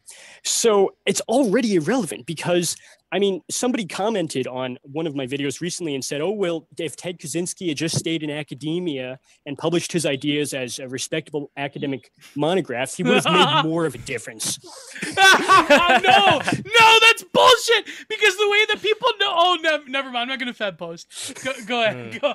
No, he would have had a video series with Chad. They would have been doing live streams. We got to hoop him a cell phone there in DXL. We got to do this. He's got to be on BTR. And by the way, look, I finally added the monocle. I knew a guy that had a core. This is Julius E. Vole. It's a vole who you son of a bitch. He goes around like when the lawnmower is in the backyard and like everything is just being destroyed. He's just like casually walking around. Yeah, so his battlefield is like the landscaper coming with the weed whacker, and he just casually strolls through. Oh my god. Anyways, Chad, go ahead. I'm sorry for this. I was just going to say that if Ted Kaczynski had published academic monographs critiquing technology, even if he had made it big within academia, okay? Let's just imagine the best case scenario. What would that have actually meant? it would have meant that a handful of professors would have name dropped it during a conference, which only they would have attended. Okay, nobody really attends academic conferences in the United States except the people who presented them. You have a handful of professors and graduate students trying to add one line to the resume, and they halfway listen to the other people's speeches, and they ask questions about themselves, which seem to be questions about the other, but they're really questions about themselves because they didn't care enough to listen to the other person. And they name drop whatever they think is trending that year. Like I remember in 2013, you go to an academic conference and you hear a lot about Catherine Malibu and the neuroplasticity, dialectical materialism within the brain. Okay, a short-lived academic fad, which some people got duped into writing their dissertation on in, say, 2013, only to find that by 2015, it was no longer trending and they couldn't get a job. So if Kaczynski's theories had gone the way of somebody like that, or let's just choose someone even less relevant than her, that, you know, we've probably never heard of because we're not attending these conferences, Right. what would it have really meant except that a handful of conferences and a handful of journal articles, which no one would have read, would have referenced this just because it was trendy, only to forget about it a few years later. Yeah, I think that is funny. It's almost like if Ted Kaczynski were to stayed in academia, his ideas, I think, wouldn't have resonated with people if it wasn't attached to the modern like mythos of the Unabomber. I wonder, it's almost as if the people who are having the most impact nowadays in terms of ideas, like for example, Bronze Age Pervert comes to mind, where you have to like attach an aesthetic and a vision and like this weird comportment of posting in order to like have a philosophy of action. It's kind of what we do here on BTR. I think it's kind of what you do, Chad, by wearing that Dexter's Laboratory shirt. And by the way, I love this comment from Elagon. He could have done a TED Talk, but he threw it all away. God. You could still do a TED Talk. Maybe Oprah Winfrey could come, interview him in prison, Well, with her money, maybe. Well, they did with Varge. They interviewed Varge in prison before the light takes us. That was when he was like, well, that was his best interview in my opinion. But well, if Oprah frees him, then she wins in my book. If I was the president, I would pardon Ted Kaczynski right away. But that's never gonna happen. But I want to go back to the question that I asked earlier regarding, because I think you were confused at my question. My question was whether we're not going to have the peak oil crisis happening, or let's say until this ends up creating the effects that it does. What do you foresee happening with all the people who are stuck online right now, especially all the Zoomers or Generation Alpha or whoever, like kids who have Gio, come on. No. I'm serious. Like Chad, like, do you think that anything can be done to, let's say, bring people out of this stupor using the very machine, the internet, that puts them into the stupor in the first place? Certainly for a percentage, that is the case. I got into Greer, Rupert, James Howard Kunstler, Kaczynski. I got into all these people through the internet. So it can happen, but as I mentioned at the beginning of this discussion, that's a technical problem which the technological system is working. As soon as it notices it's a problem, it does everything it can to get rid of them. I think that right now, the global technological system has bigger fish to fry than the handful of people watching YouTube videos on Michael Rupert or something like that. It's simply not relevant enough for them. But when they do notice, certainly this stuff is going to disappear. So we have a very small window of opportunity, I realize, to do this. And I think that the number of people who are actually going to take that opportunity is about as small as the number of people who might use the internet just to, say, read the classics. Like there was a well-known meme of a guy who'd been teleported from our era to ancient Rome with a smartphone. And the Roman people asked him, well, what is that? He said, well, it's an amazing device from the future, which you can access any information in the history of the world on a moment's notice for free. They said, so what do you do with it? Oh, mostly just to argue with people I don't even know about political controversies that'll be forgotten 24 hours later.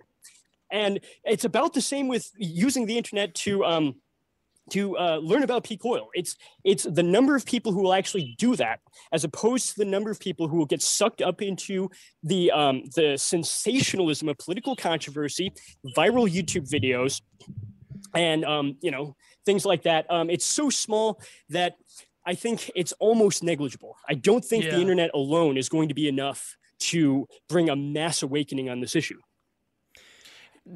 Go on, Gio. Well, no, I was going to say, like, the whole, we were discussing before the show, like the whole neoliberal end of history, like tech bro, California ideology shit about, like, if we give people around the world smartphones, all of a sudden they'll throw off their burqas and they'll start reading John Rawls, and they'll have gay sex, and that's like well, they'll have gay sex while reading John Rawls. Well, you'd have to have gay sex in order to understand John Rawls, so that's my opinion. Yeah. No, but there is actually one thing. That's a hot take. You could clip that right there. So that's. But Gio, this is actually something I also wanted to ask Chad, because we were talking about Plato, Aristotle, all those great people. When it comes to the education of the elites, this is something that particularly bothers me, where I think that there are people out there who, I respect how they live and so on and so forth, but there are people out there who have certain things that they just like doing on a day-to-day basis. They're not interested in philosophy. They're not interested in anything that, let's say, would qualify them to have a position, higher up in the hierarchy or whatever. But then there are people who traditionally, like when you think of elite, you think of kids who went to prestigious institutions, who read all of the classics, who, kind of like Napoleon, going back to him for a second, had to sleep on these straw mats in this military school. So there's this idea that people who are occupying positions of power, that I think that they had to be, in the good old days, they had to be molded in these very, very pressurized ways, and as a result we got people like George Washington and the founding father and so on, who are all very proficient in a lot of these concepts that were passed down.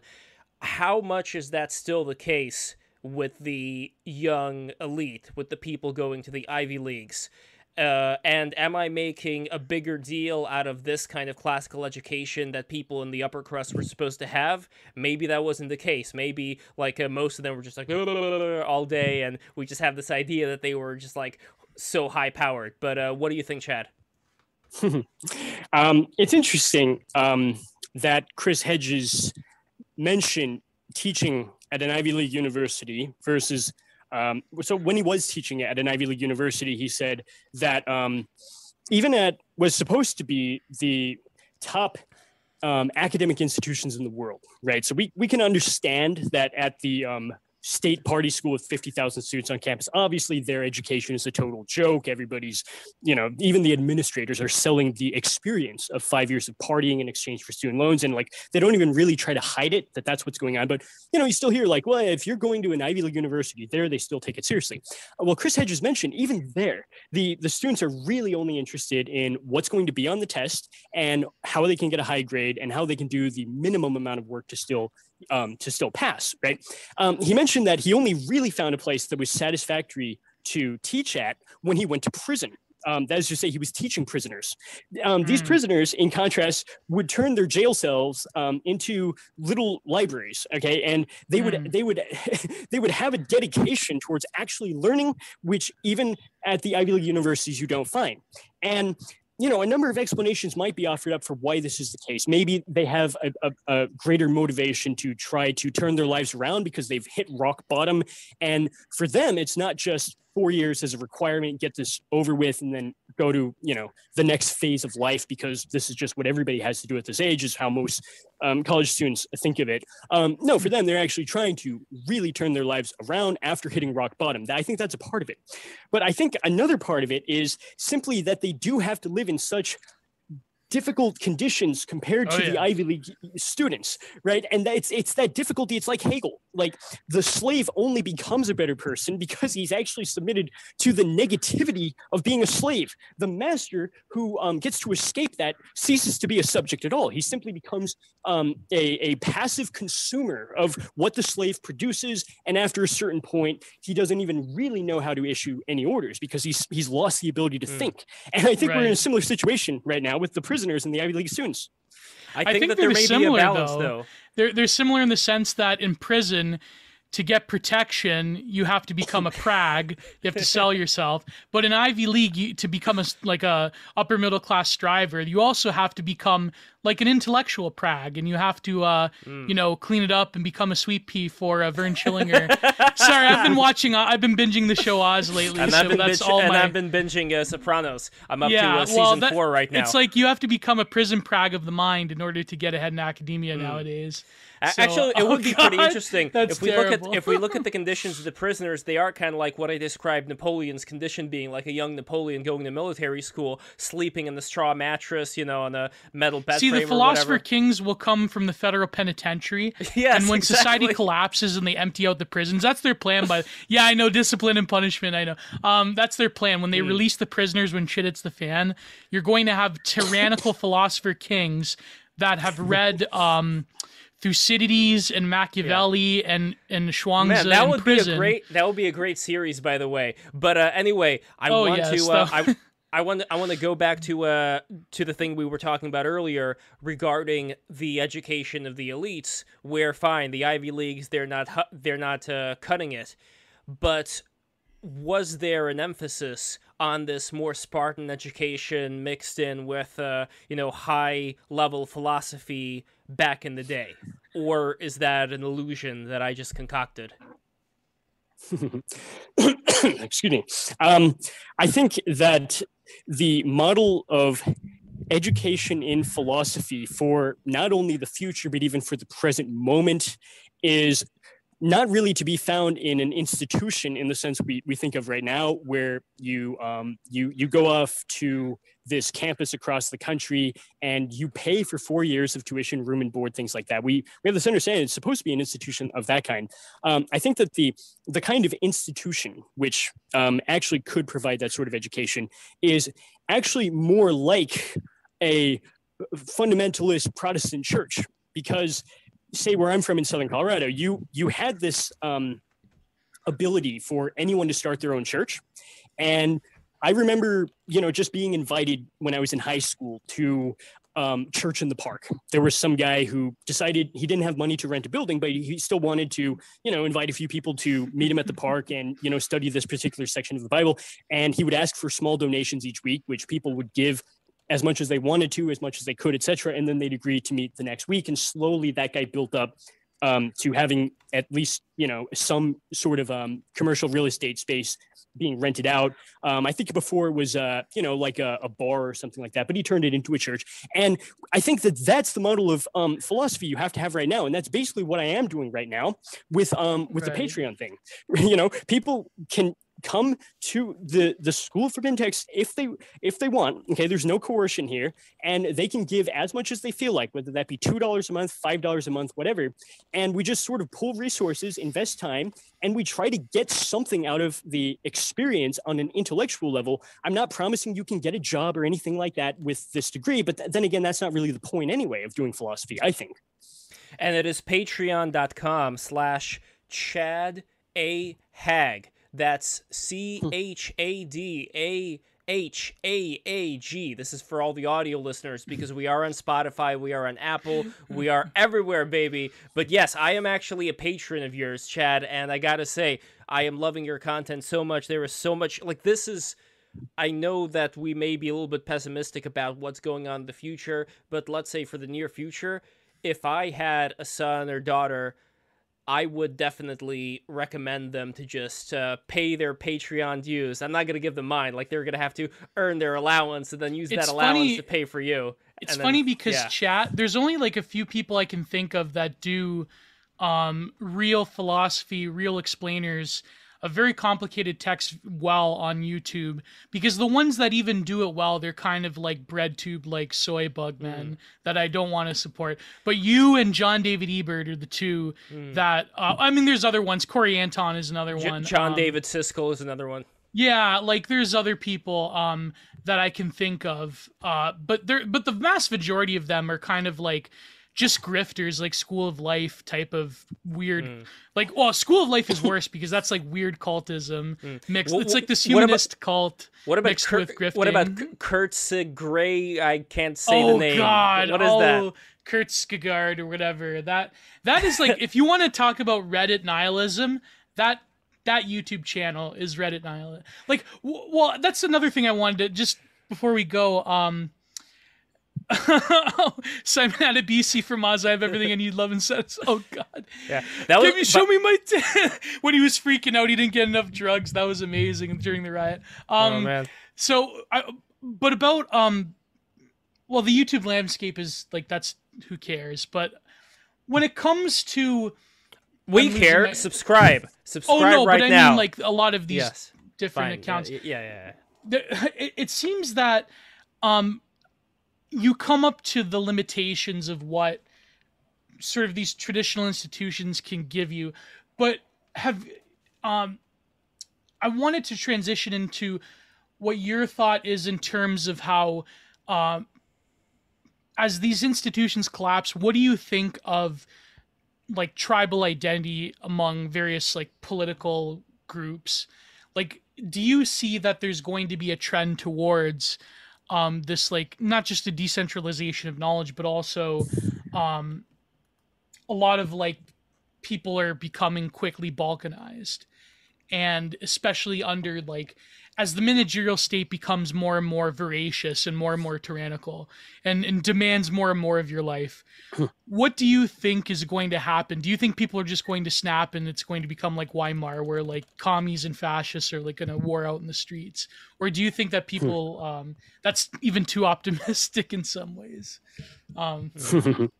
Although I'm not in support, by the way, of the conclusions that, let's say, people may make when reading somebody like Hegel or Evola or anybody like that. But again, I am in full support of actually reading them and finding out what the frustrations are of people who, come on BTR and talk about this stuff. But anyway, Chad. Well, excuse me. I still have. There was a very bad summer cold going around the world. I've heard that was going around America. Well, it made its way to India, and even weeks later, you still have a slight cough. So I apologize for that. But the question of the political future, if I understand correctly, part of it cut out, unfortunately. But the political future of the United States, as Dmitry Orlov says, is there is none. There is no political future of the United States. Now, there is political future of various parts of the United States, but there's no way to keep this nation together in the long term, says people as intelligent as, John Michael Greer, Dmitry Orlov. There was a poll claiming that, well over 1/3 of Americans support breaking the nation up into smaller regional countries. And that's not just in one particular region. That's kind of a consensus which is emerging in all the parts of the country. And I think that something like that is inevitable. The situation of the United States, though, is particularly bad because of its status as the center of a world empire. So if you read Cervantes, for example, there's all this talk in his Spain about, crime. You have many characters who are criminals, prostitutes. You have depopulated areas where he's moving through, where there's been sort of this, they're almost like ghost towns. You have financial problems. Spain would routinely declare bankruptcy every 50 years or something, not after it had lost its imperial status, but precisely when it was a world empire. In fact, it only really started to turn around when it let go of its last empire, its last colony, excuse me. And the reason for this is actually quite simple. If you're an imperial center, you demand tribute from overseas, which provides a surplus of wealth for the kleptocracy, which is politically connected, but it does structural damage to the rest of the economy. You have this importing of wealth and materials from overseas through the imperial arrangement, which sort of forces it on a political level And this tribute floods into the economy and puts the working people in your own country out of work. Okay, you have unemployment, you have this need to find other ways to make your living. So we have, quite frankly, the prostitutes in Cervantes that you see very often. And now we have the media saying that the only way to overcome patriarchal misogyny is for every girl to get an account on OnlyFans. It's like the same thing, right? And we have this because because of the structural damage. It was precisely because it's so hard to find a legitimate job. So it's particularly bad in the United States, and in the sense that here in India, I can still go down walking distance from this house and find a tailor who works with, a pair of scissors, a sewing machine, etc. I can pay him a few dollars to stitch a piece of fabric into some clothing. In the United States, you simply have cheap clothing imported from sweatshops in Bangladesh and Vietnam and Thailand flood into the country, and you don't have anyone with the skill. So when the tribute stops flowing into the country, you're going to be left with a nation that has grown used to an unsustainable arrangement and does not really have an alternative to replace it. You don't have the infrastructure in place or the skills to produce that stuff which you were used to just bringing in from overseas. So I would dare to say that the situation in the United States is going to be even worse than it would be certainly somewhere like here in India. I do have a question about India, though, but first, I don't know how much time you have right now. I don't want to keep you for longer. I mean, it is pretty late where I am right now as well, but this is such an amazing conversation with you, and I'm really happy that you're here. But the question that I have first before the India question is, what would you say would happen to the nukes? Because that's a big thing that I always bring up when it comes to the USA balkanizing. Well, who's going to have their hands on the nuclear stockpile? Like, what would that situation look like? I can tell you that the long-term fate of this nuclear infrastructure is going to be simply environmental catastrophe. In Dark Age America, Greer mentions that the fate of political prisoners in the far future in North America is to be sent to the dead zones where there's nuclear. Yes. So that's really the long-term inevitable effect of having these sites. And I don't think that that's avoidable. So whatever happens in the short term with some nation getting nominal control over them, I think the long-term situation is still simply environmental catastrophe. It's kind of like Tarkovsky's Stalker, where it's like you go into the dead zone, and there's this one theory that it's almost like a weird like I call this like Reddit profundity, meaning that people who are of the I know people who have the materialist new atheist I fucking love science persuasion, they find the sublime in the terror that humanity has directly caused. So for instance, in the nuclear waste stockpile, there's that inscription saying to future generations, don't come near here, don't even go down here, it's going to rip your DNA apart, right? But to me, it's almost as if technology to them in a negative dystopian picture, to them at least, I know it's to me no, because to them it's almost as if it's a re-enchantment. It's that is the satanic force. It is besides racism is a satanic force to them, but to them it's the horror of nuclear waste is this weird demonic property. It's this really crazy, it's very similar to almost what Jung talked about with the UFO phenomenon being an archetypal manifestation that only moderns can understand. What do you and you talk about this in Being in Oil, about how the mythology of our day and age is so symbiotic with our technological production that even mythology itself becomes produced. And so what do you think of that? The horror of of me personally, I think if the horror of nuclear waste is obviously real, but it's it's funny how they treat it as this demonic force. It's really interesting, Well, one interesting thing, excuse me, about the nuclear dead zones is I remember back in 2008, I worked with a guy from the Ukraine.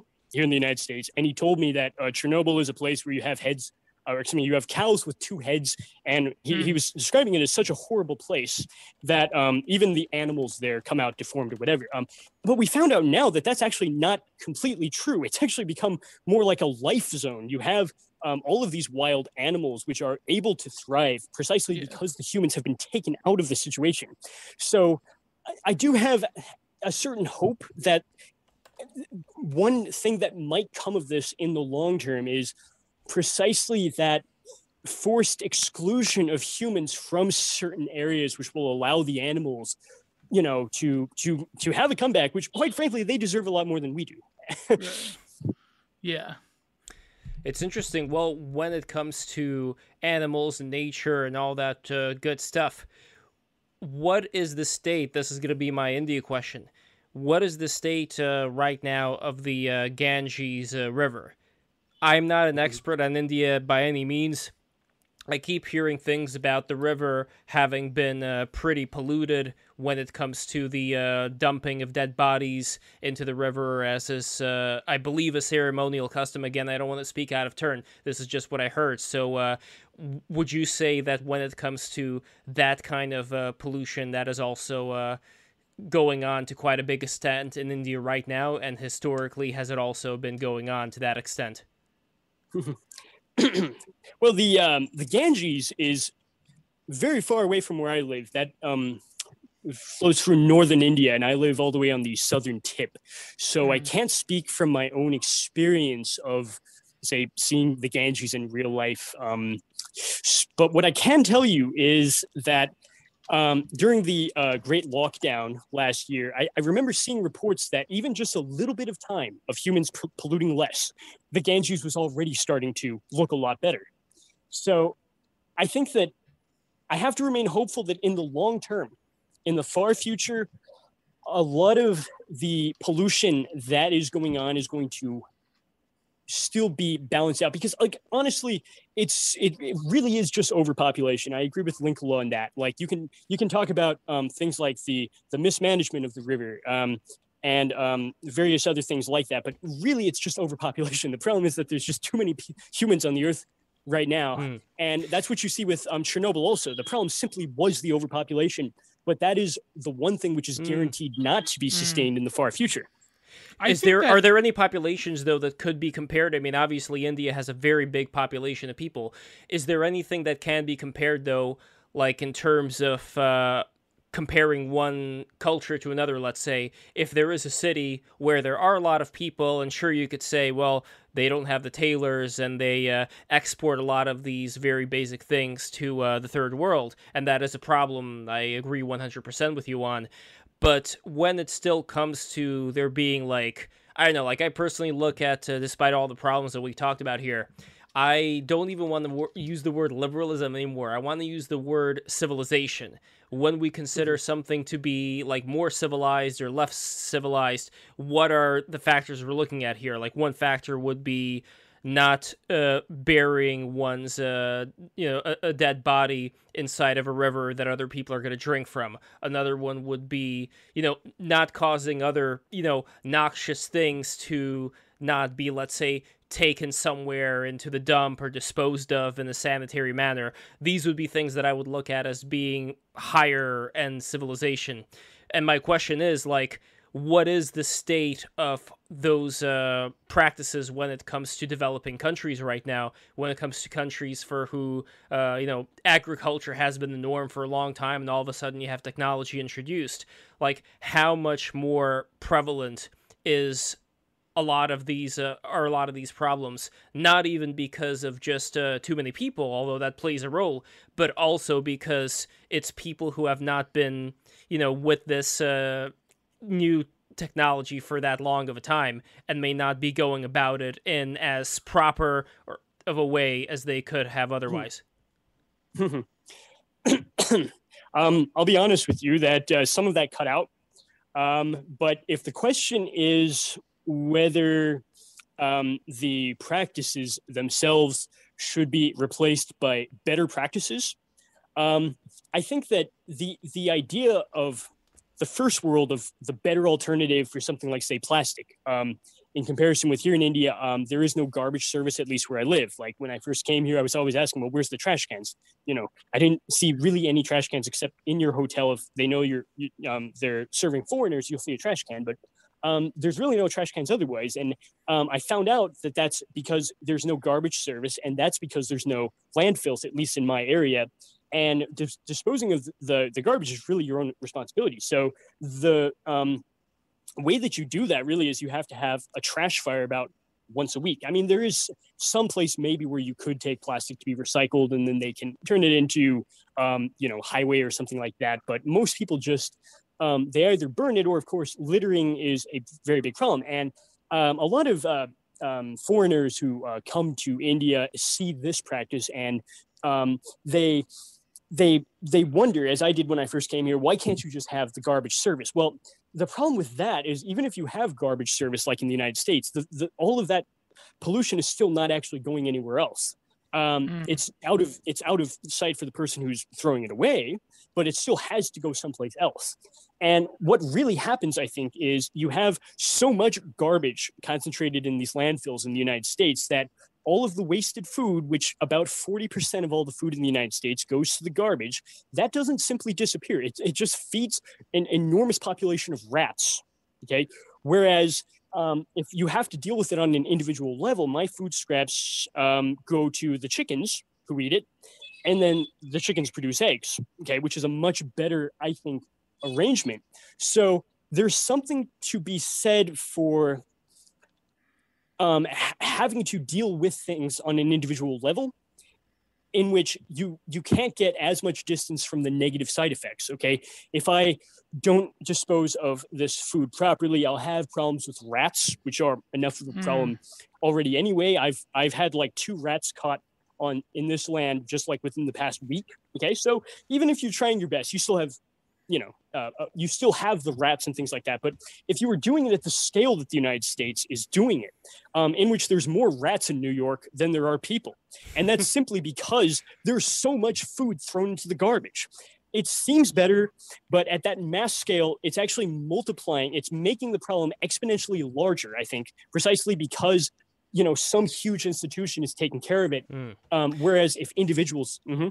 But the question for me is, would there be health problems that you can historically look at when it comes to the kind of environments that a lot of people in India are living in? Because you're right, like, I wish it would be a mix of both, where you would have much more responsible people who would, let's say, have a little chicken coop and feed all those extras to the chickens instead of throwing them away, while at the same time having a way to get rid of certain things that they're not going to be able to feed to the chickens. So I'm just curious, like, when it does come to the health of the people who are living, especially in the, I think it was like the Dalits, like all like the very low caste communities there. You said it. No, but isn't that the term? No. What is so controversial? Yeah, that's the derogatory. Oh, sorry, I didn't know it was derogatory. I thought. Don't worry about it. Don't worry about it. Move on. No, but I'm still gonna ask the question when it comes to the way that people are living there. How much health problems are occurring? Because I understand what you're saying, that it's kind of like a NIMBYist, out of sight, out of mind type thing when it comes to pollution here in the States.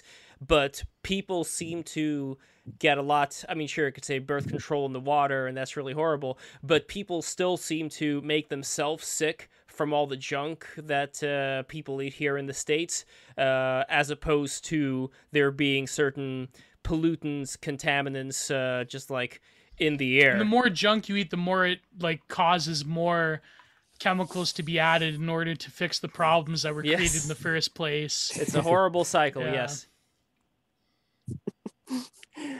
Well, I mean, I can tell you that I actually became more healthy after relocating to a so-called third world village, according to the UN. The state in India with the fewest percentage of people with access to quote unquote clean drinking water is my own state of Kerala. What they don't tell you is that what that really means is that those people get water from a well on their own land, which it kind of is the norm here. Okay. And the irony is I used to worry about the drinking water in India. I've heard things like, about that, as, you see these images of people mass open defecating into a river, and then somebody else comes along and drinks straight out of the same river. You think that that's the norm. But the irony is I lived in India for a bit. Then I went back to America and I tried to drink the same water I drunk for years. And that's what made me sick because my body had gotten so used to natural water that all of the weird chemicals, which I don't even know what they might be, but I can tell you the water coming from the system in the United States was actually worse for me than the water from my own well. Wow. But I guess it's a matter of that particular well that you have being well taken care of and not contaminated. It's almost, and I could be wrong about this, but it almost seems like India is a land of extremes, where on one hand, you would have places that would be absolutely clean and pristine and people take care of them really well, and then other places that, for whichever reason, happen to be contaminated and people just live in this horrible environment. Would that be a fair estimate? I mean, there certainly are cases where you have pollution going on at an unacceptable level and affecting people's health, but I personally haven't seen it myself. What I have seen and experienced was that my own health got better. And ironically enough, I became much more healthy after I had some cases of fairly bad food poisoning, ironically enough. It actually made me more healthy. Sorry, the cough is still there for a little bit after the few weeks. So I actually became more healthy after I got the food poisoning from eating, some spoiled goat at a restaurant, for example, because my immune system had been so spoiled. Would that be the right word? So spoiled. Well, right. It had been so understimulated by living in unnaturally sanitized conditions in the United States that it had to be given a little push to go back to almost like what would be the norm without this sort of intrusion of technology. It's like people, it's like dermatologists that say that in no case should you ever go out in the sun, ever. You should always wear sunscreen, even in the winter. Like, it's insanity. It's like, I worry about skin cancer like the next guy, but it's like, that's... But I think this talks about the... I think this is absolutely connected to everything we've been discussing today, because if we don't have this amount of pressure that is put on people in such a way that they could grow from that, not enough to, not like an elephant, stomping its foot down and crushing you, but enough pressure so that you can grow from that pressure and you could become better than just deteriorating over time. At least that's something that I find in my life. Like, I always try to improve myself when I see there being moments of weakness or whatever. And I think that I think all these various religions and practices that we had, they did encourage that. But the one thing I still, I'm not going to talk about, wife beating, all that kind of stuff. Gio's had enough. God. Gio's had enough of me talking about that. But it still goes back to, I don't know what things were like in the past. India may be as close as going into the past can get for many people. So I'm curious when it comes to, and this is kind of like the wrapping it up part, but I'm curious when it comes to the familial relations. My thought process is, again, I may be biased because of the experience that my ancestors have had in Russia, yada, yada, yada. All the chat people know what I'm talking about. But, this general kind of like, almost like an animal-like nature that people end up adopting when they're just in these small little towns and then end up, like molestation and horrible things going on behind the scenes.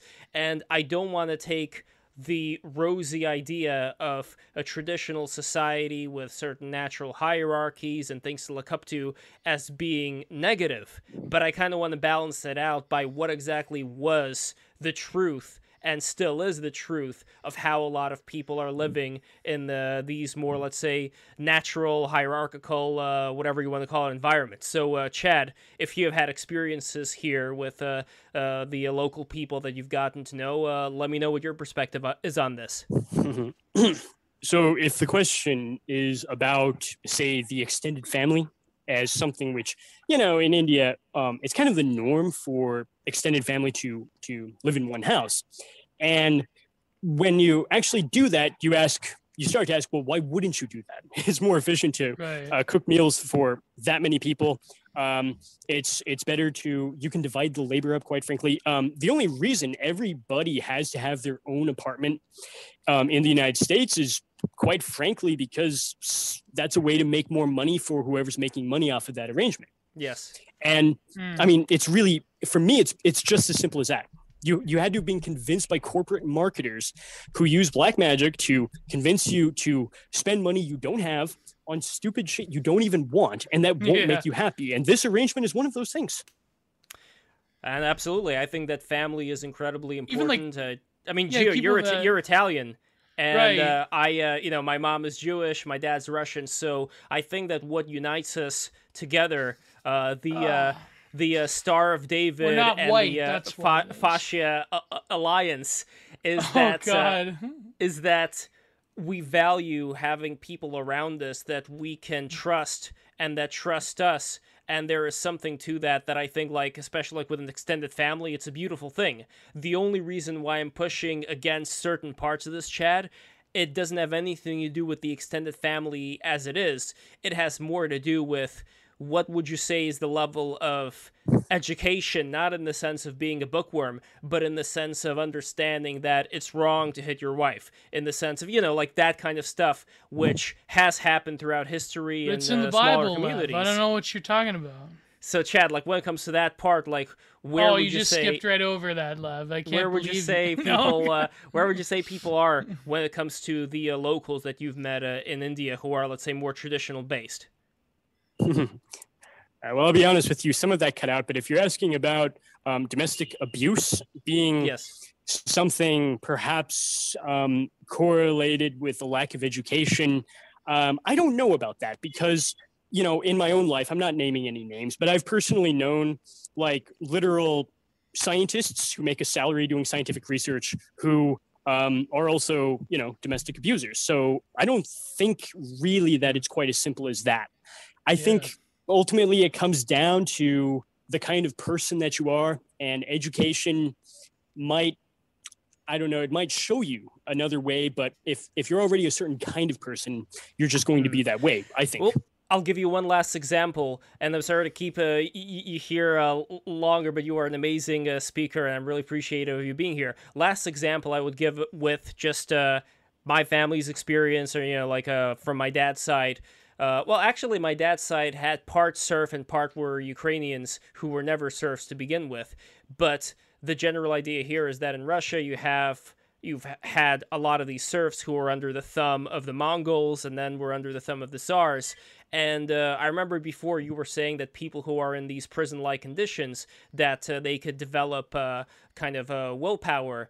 I would argue, though, that in the case of the Russian serfs, when you had the Decembrist revolt that Pushkin originally wanted to write about before writing War and Peace, the Decembrists who were from the nobility, and again, this is like hearsay, whatever, but they were able to withstand a lot of the harsh conditions that came with being exiled because they had a kind of like a like you can do it attitude when it came to what their family passed on to them, as opposed to the serfs who were already in this very miserable state that they were much, even though you would have thought that they were a lot hardier, they were the ones who succumbed to pressure much more easily because they were always kind of having to kiss somebody else's boot.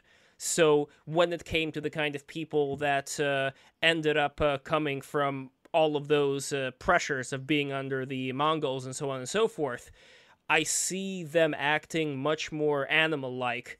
And I think that the Soviet Union experiment in Russia has also proven that to be the case, that is not the kind of state that I want people to be in. And what I want to see is how can we balance out having a great extended family, which I am absolutely for, having traditional things that give people a reason to live, while at the same time not putting people into this very animal-like state of, again, like getting drunk all the time, beating up their kids, beating up their wife, all those bad elements. Like, how can we balance this up?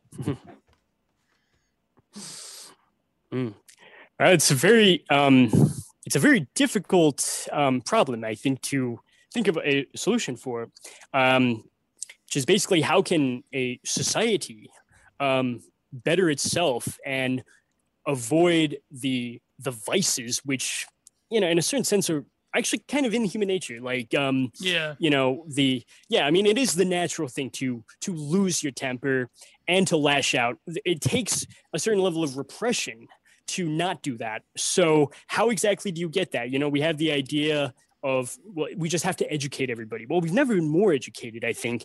And I haven't seen the fruits of that being positive. So it's not just as simple as education. You might say, well, it's tradition. You might say it's religion.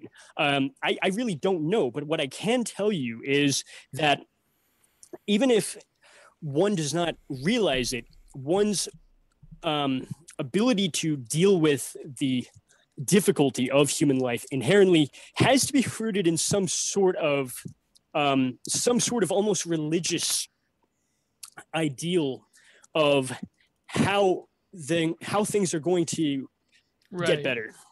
And that's exactly what progress is giving us, right? But I think it's going to have to be replaced by something else.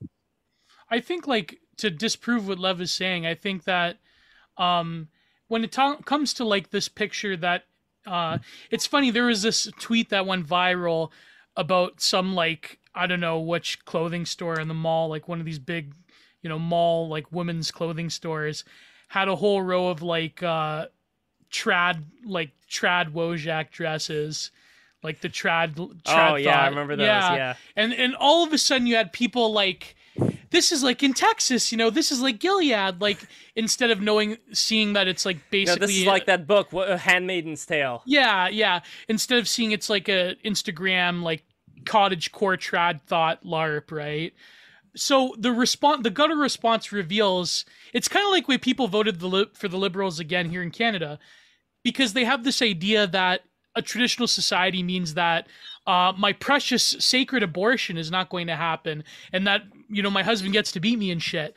They don't realize that, okay, first of all, domestic violence hasn't changed one bit in terms of mass secularization or urbanization.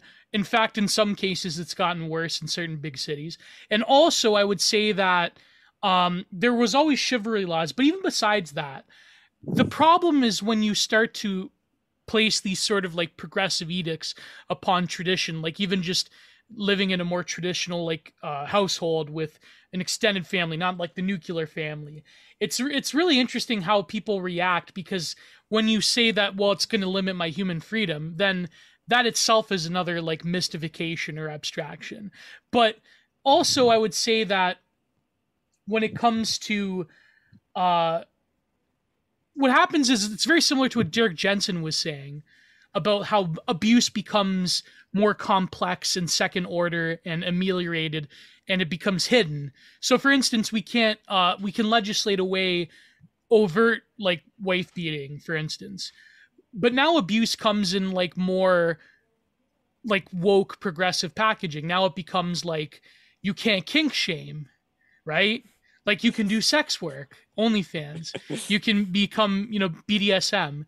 It's like you can fetishize your pathological need to abuse women, but now it's woke and now it's kink culture. Now it's subversive because Marcuse bought us the idea that, if we just like have enough sex, then capitalism will be destroyed or some shit like that. It's like whatever yellow girl believes. Those are also definitely, those are also extremes.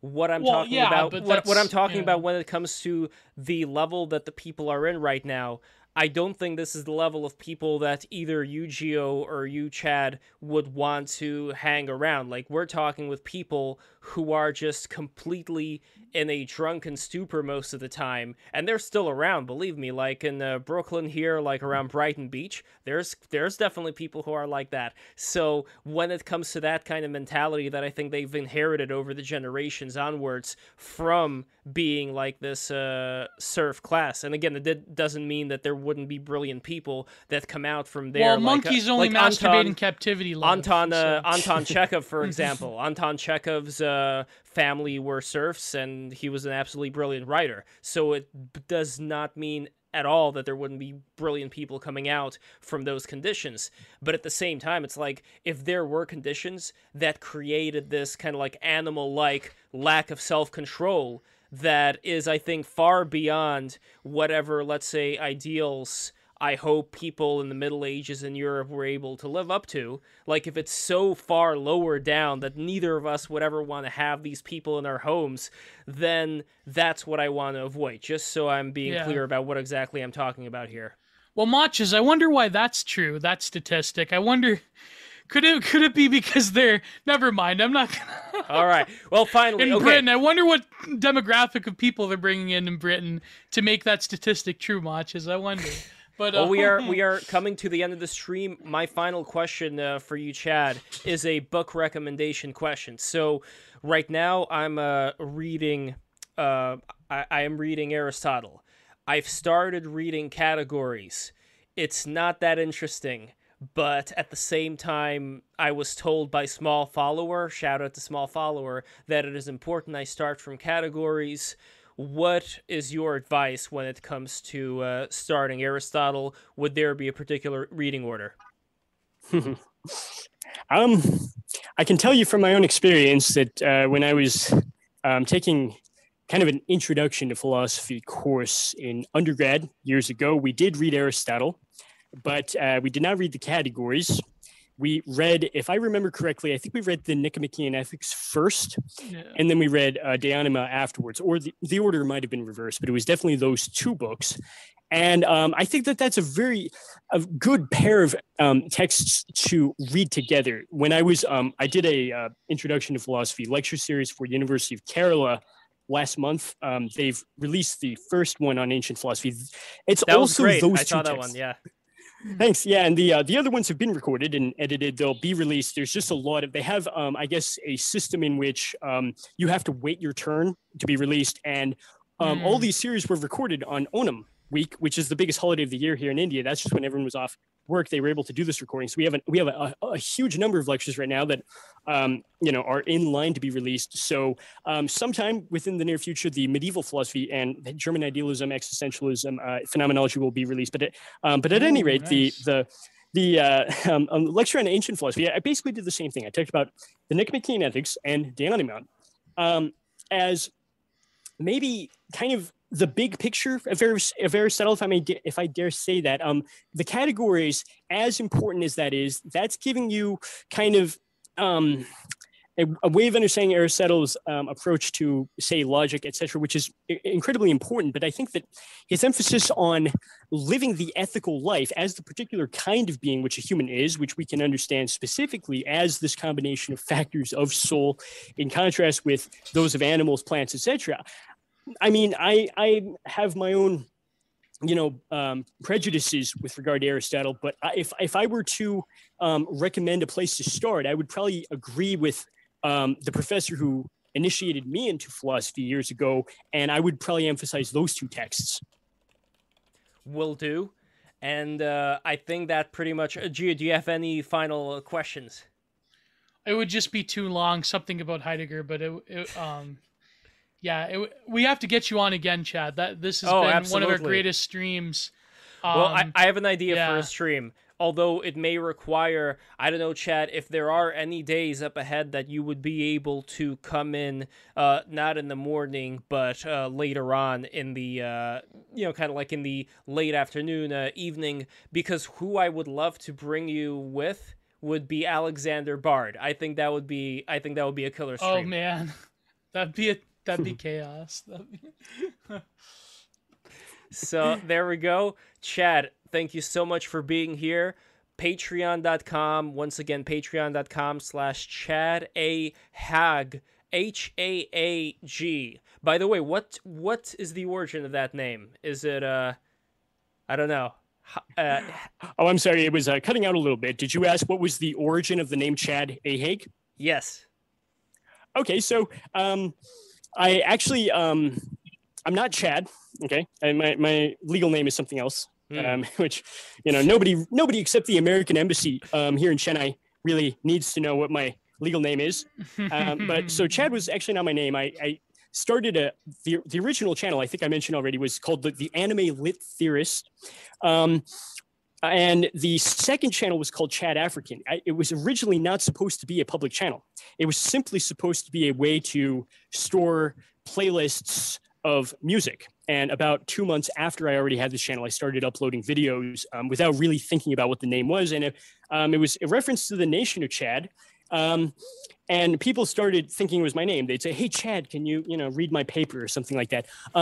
So when I came back to YouTube in 2018, I called myself Chad A for African Haag.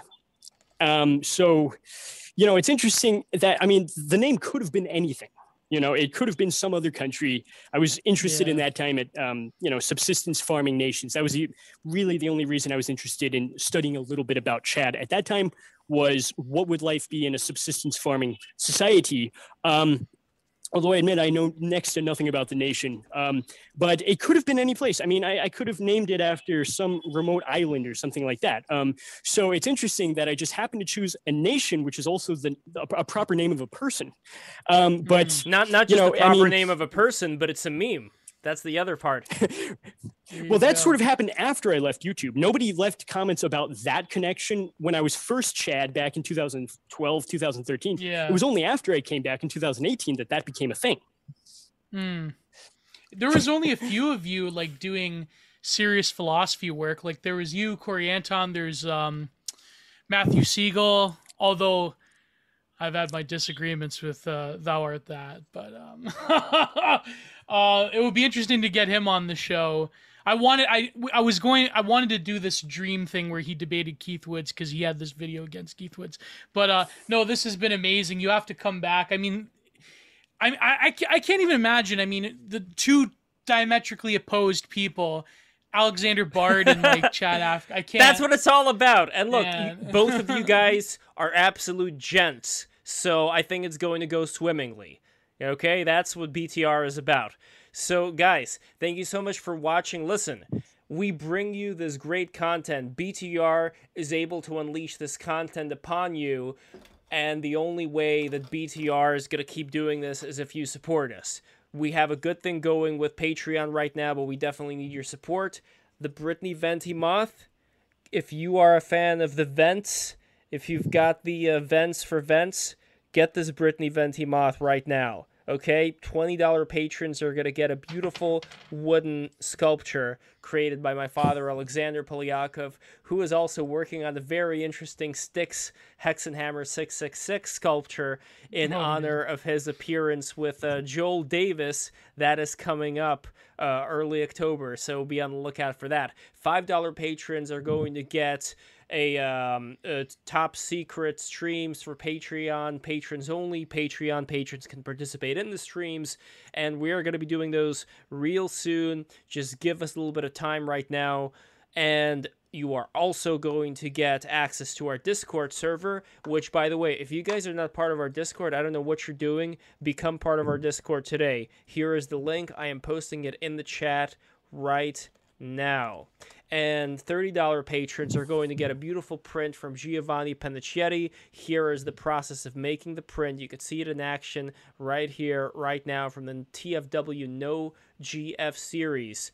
And by the way, I love how the trolls from leftist irony Twitter said that my artwork was shit because I do memes. I did that in fucking 2017 when a certain someone released a certain film called That Feel One No GF. But no, I just love how they pointed that one out as yeah, this guy makes fucking meme art. That's There you go. But anyway, sorry. Go ahead. No, Geo makes Geo. You make beautiful art, and I am so happy that at least we get to create art in this technocratic future that we're in right now. And speaking of creating art in a technocratic future, I am going to be releasing my Muscles NFT. I hope it's going to be released this week. I am not sure. It is getting done. A lot of things are happening right now. But if you want to support me, you can first of all follow me on Twitter, twitter.com/levpo, LEVPO. And of course, follow Geo on Twitter, twitter.com/GiantGiro. And my YouTube channel, Giant Art Productions. YouTube.com/Giant Art Productions. I just released a rant video on the recent election. So, yeah. Excellent. And go to superrare.com/Lev Polyakov. Buy my fucking NFTs, okay?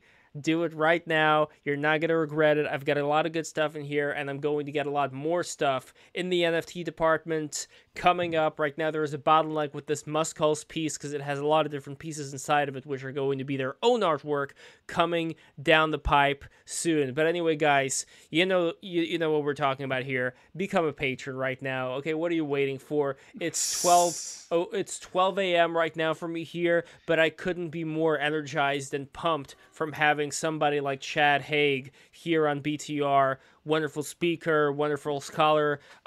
Please become a patron of his and become a patron of BTR. We really appreciate it. Anyway, guys, take care. Mwah! God bless and goodbye.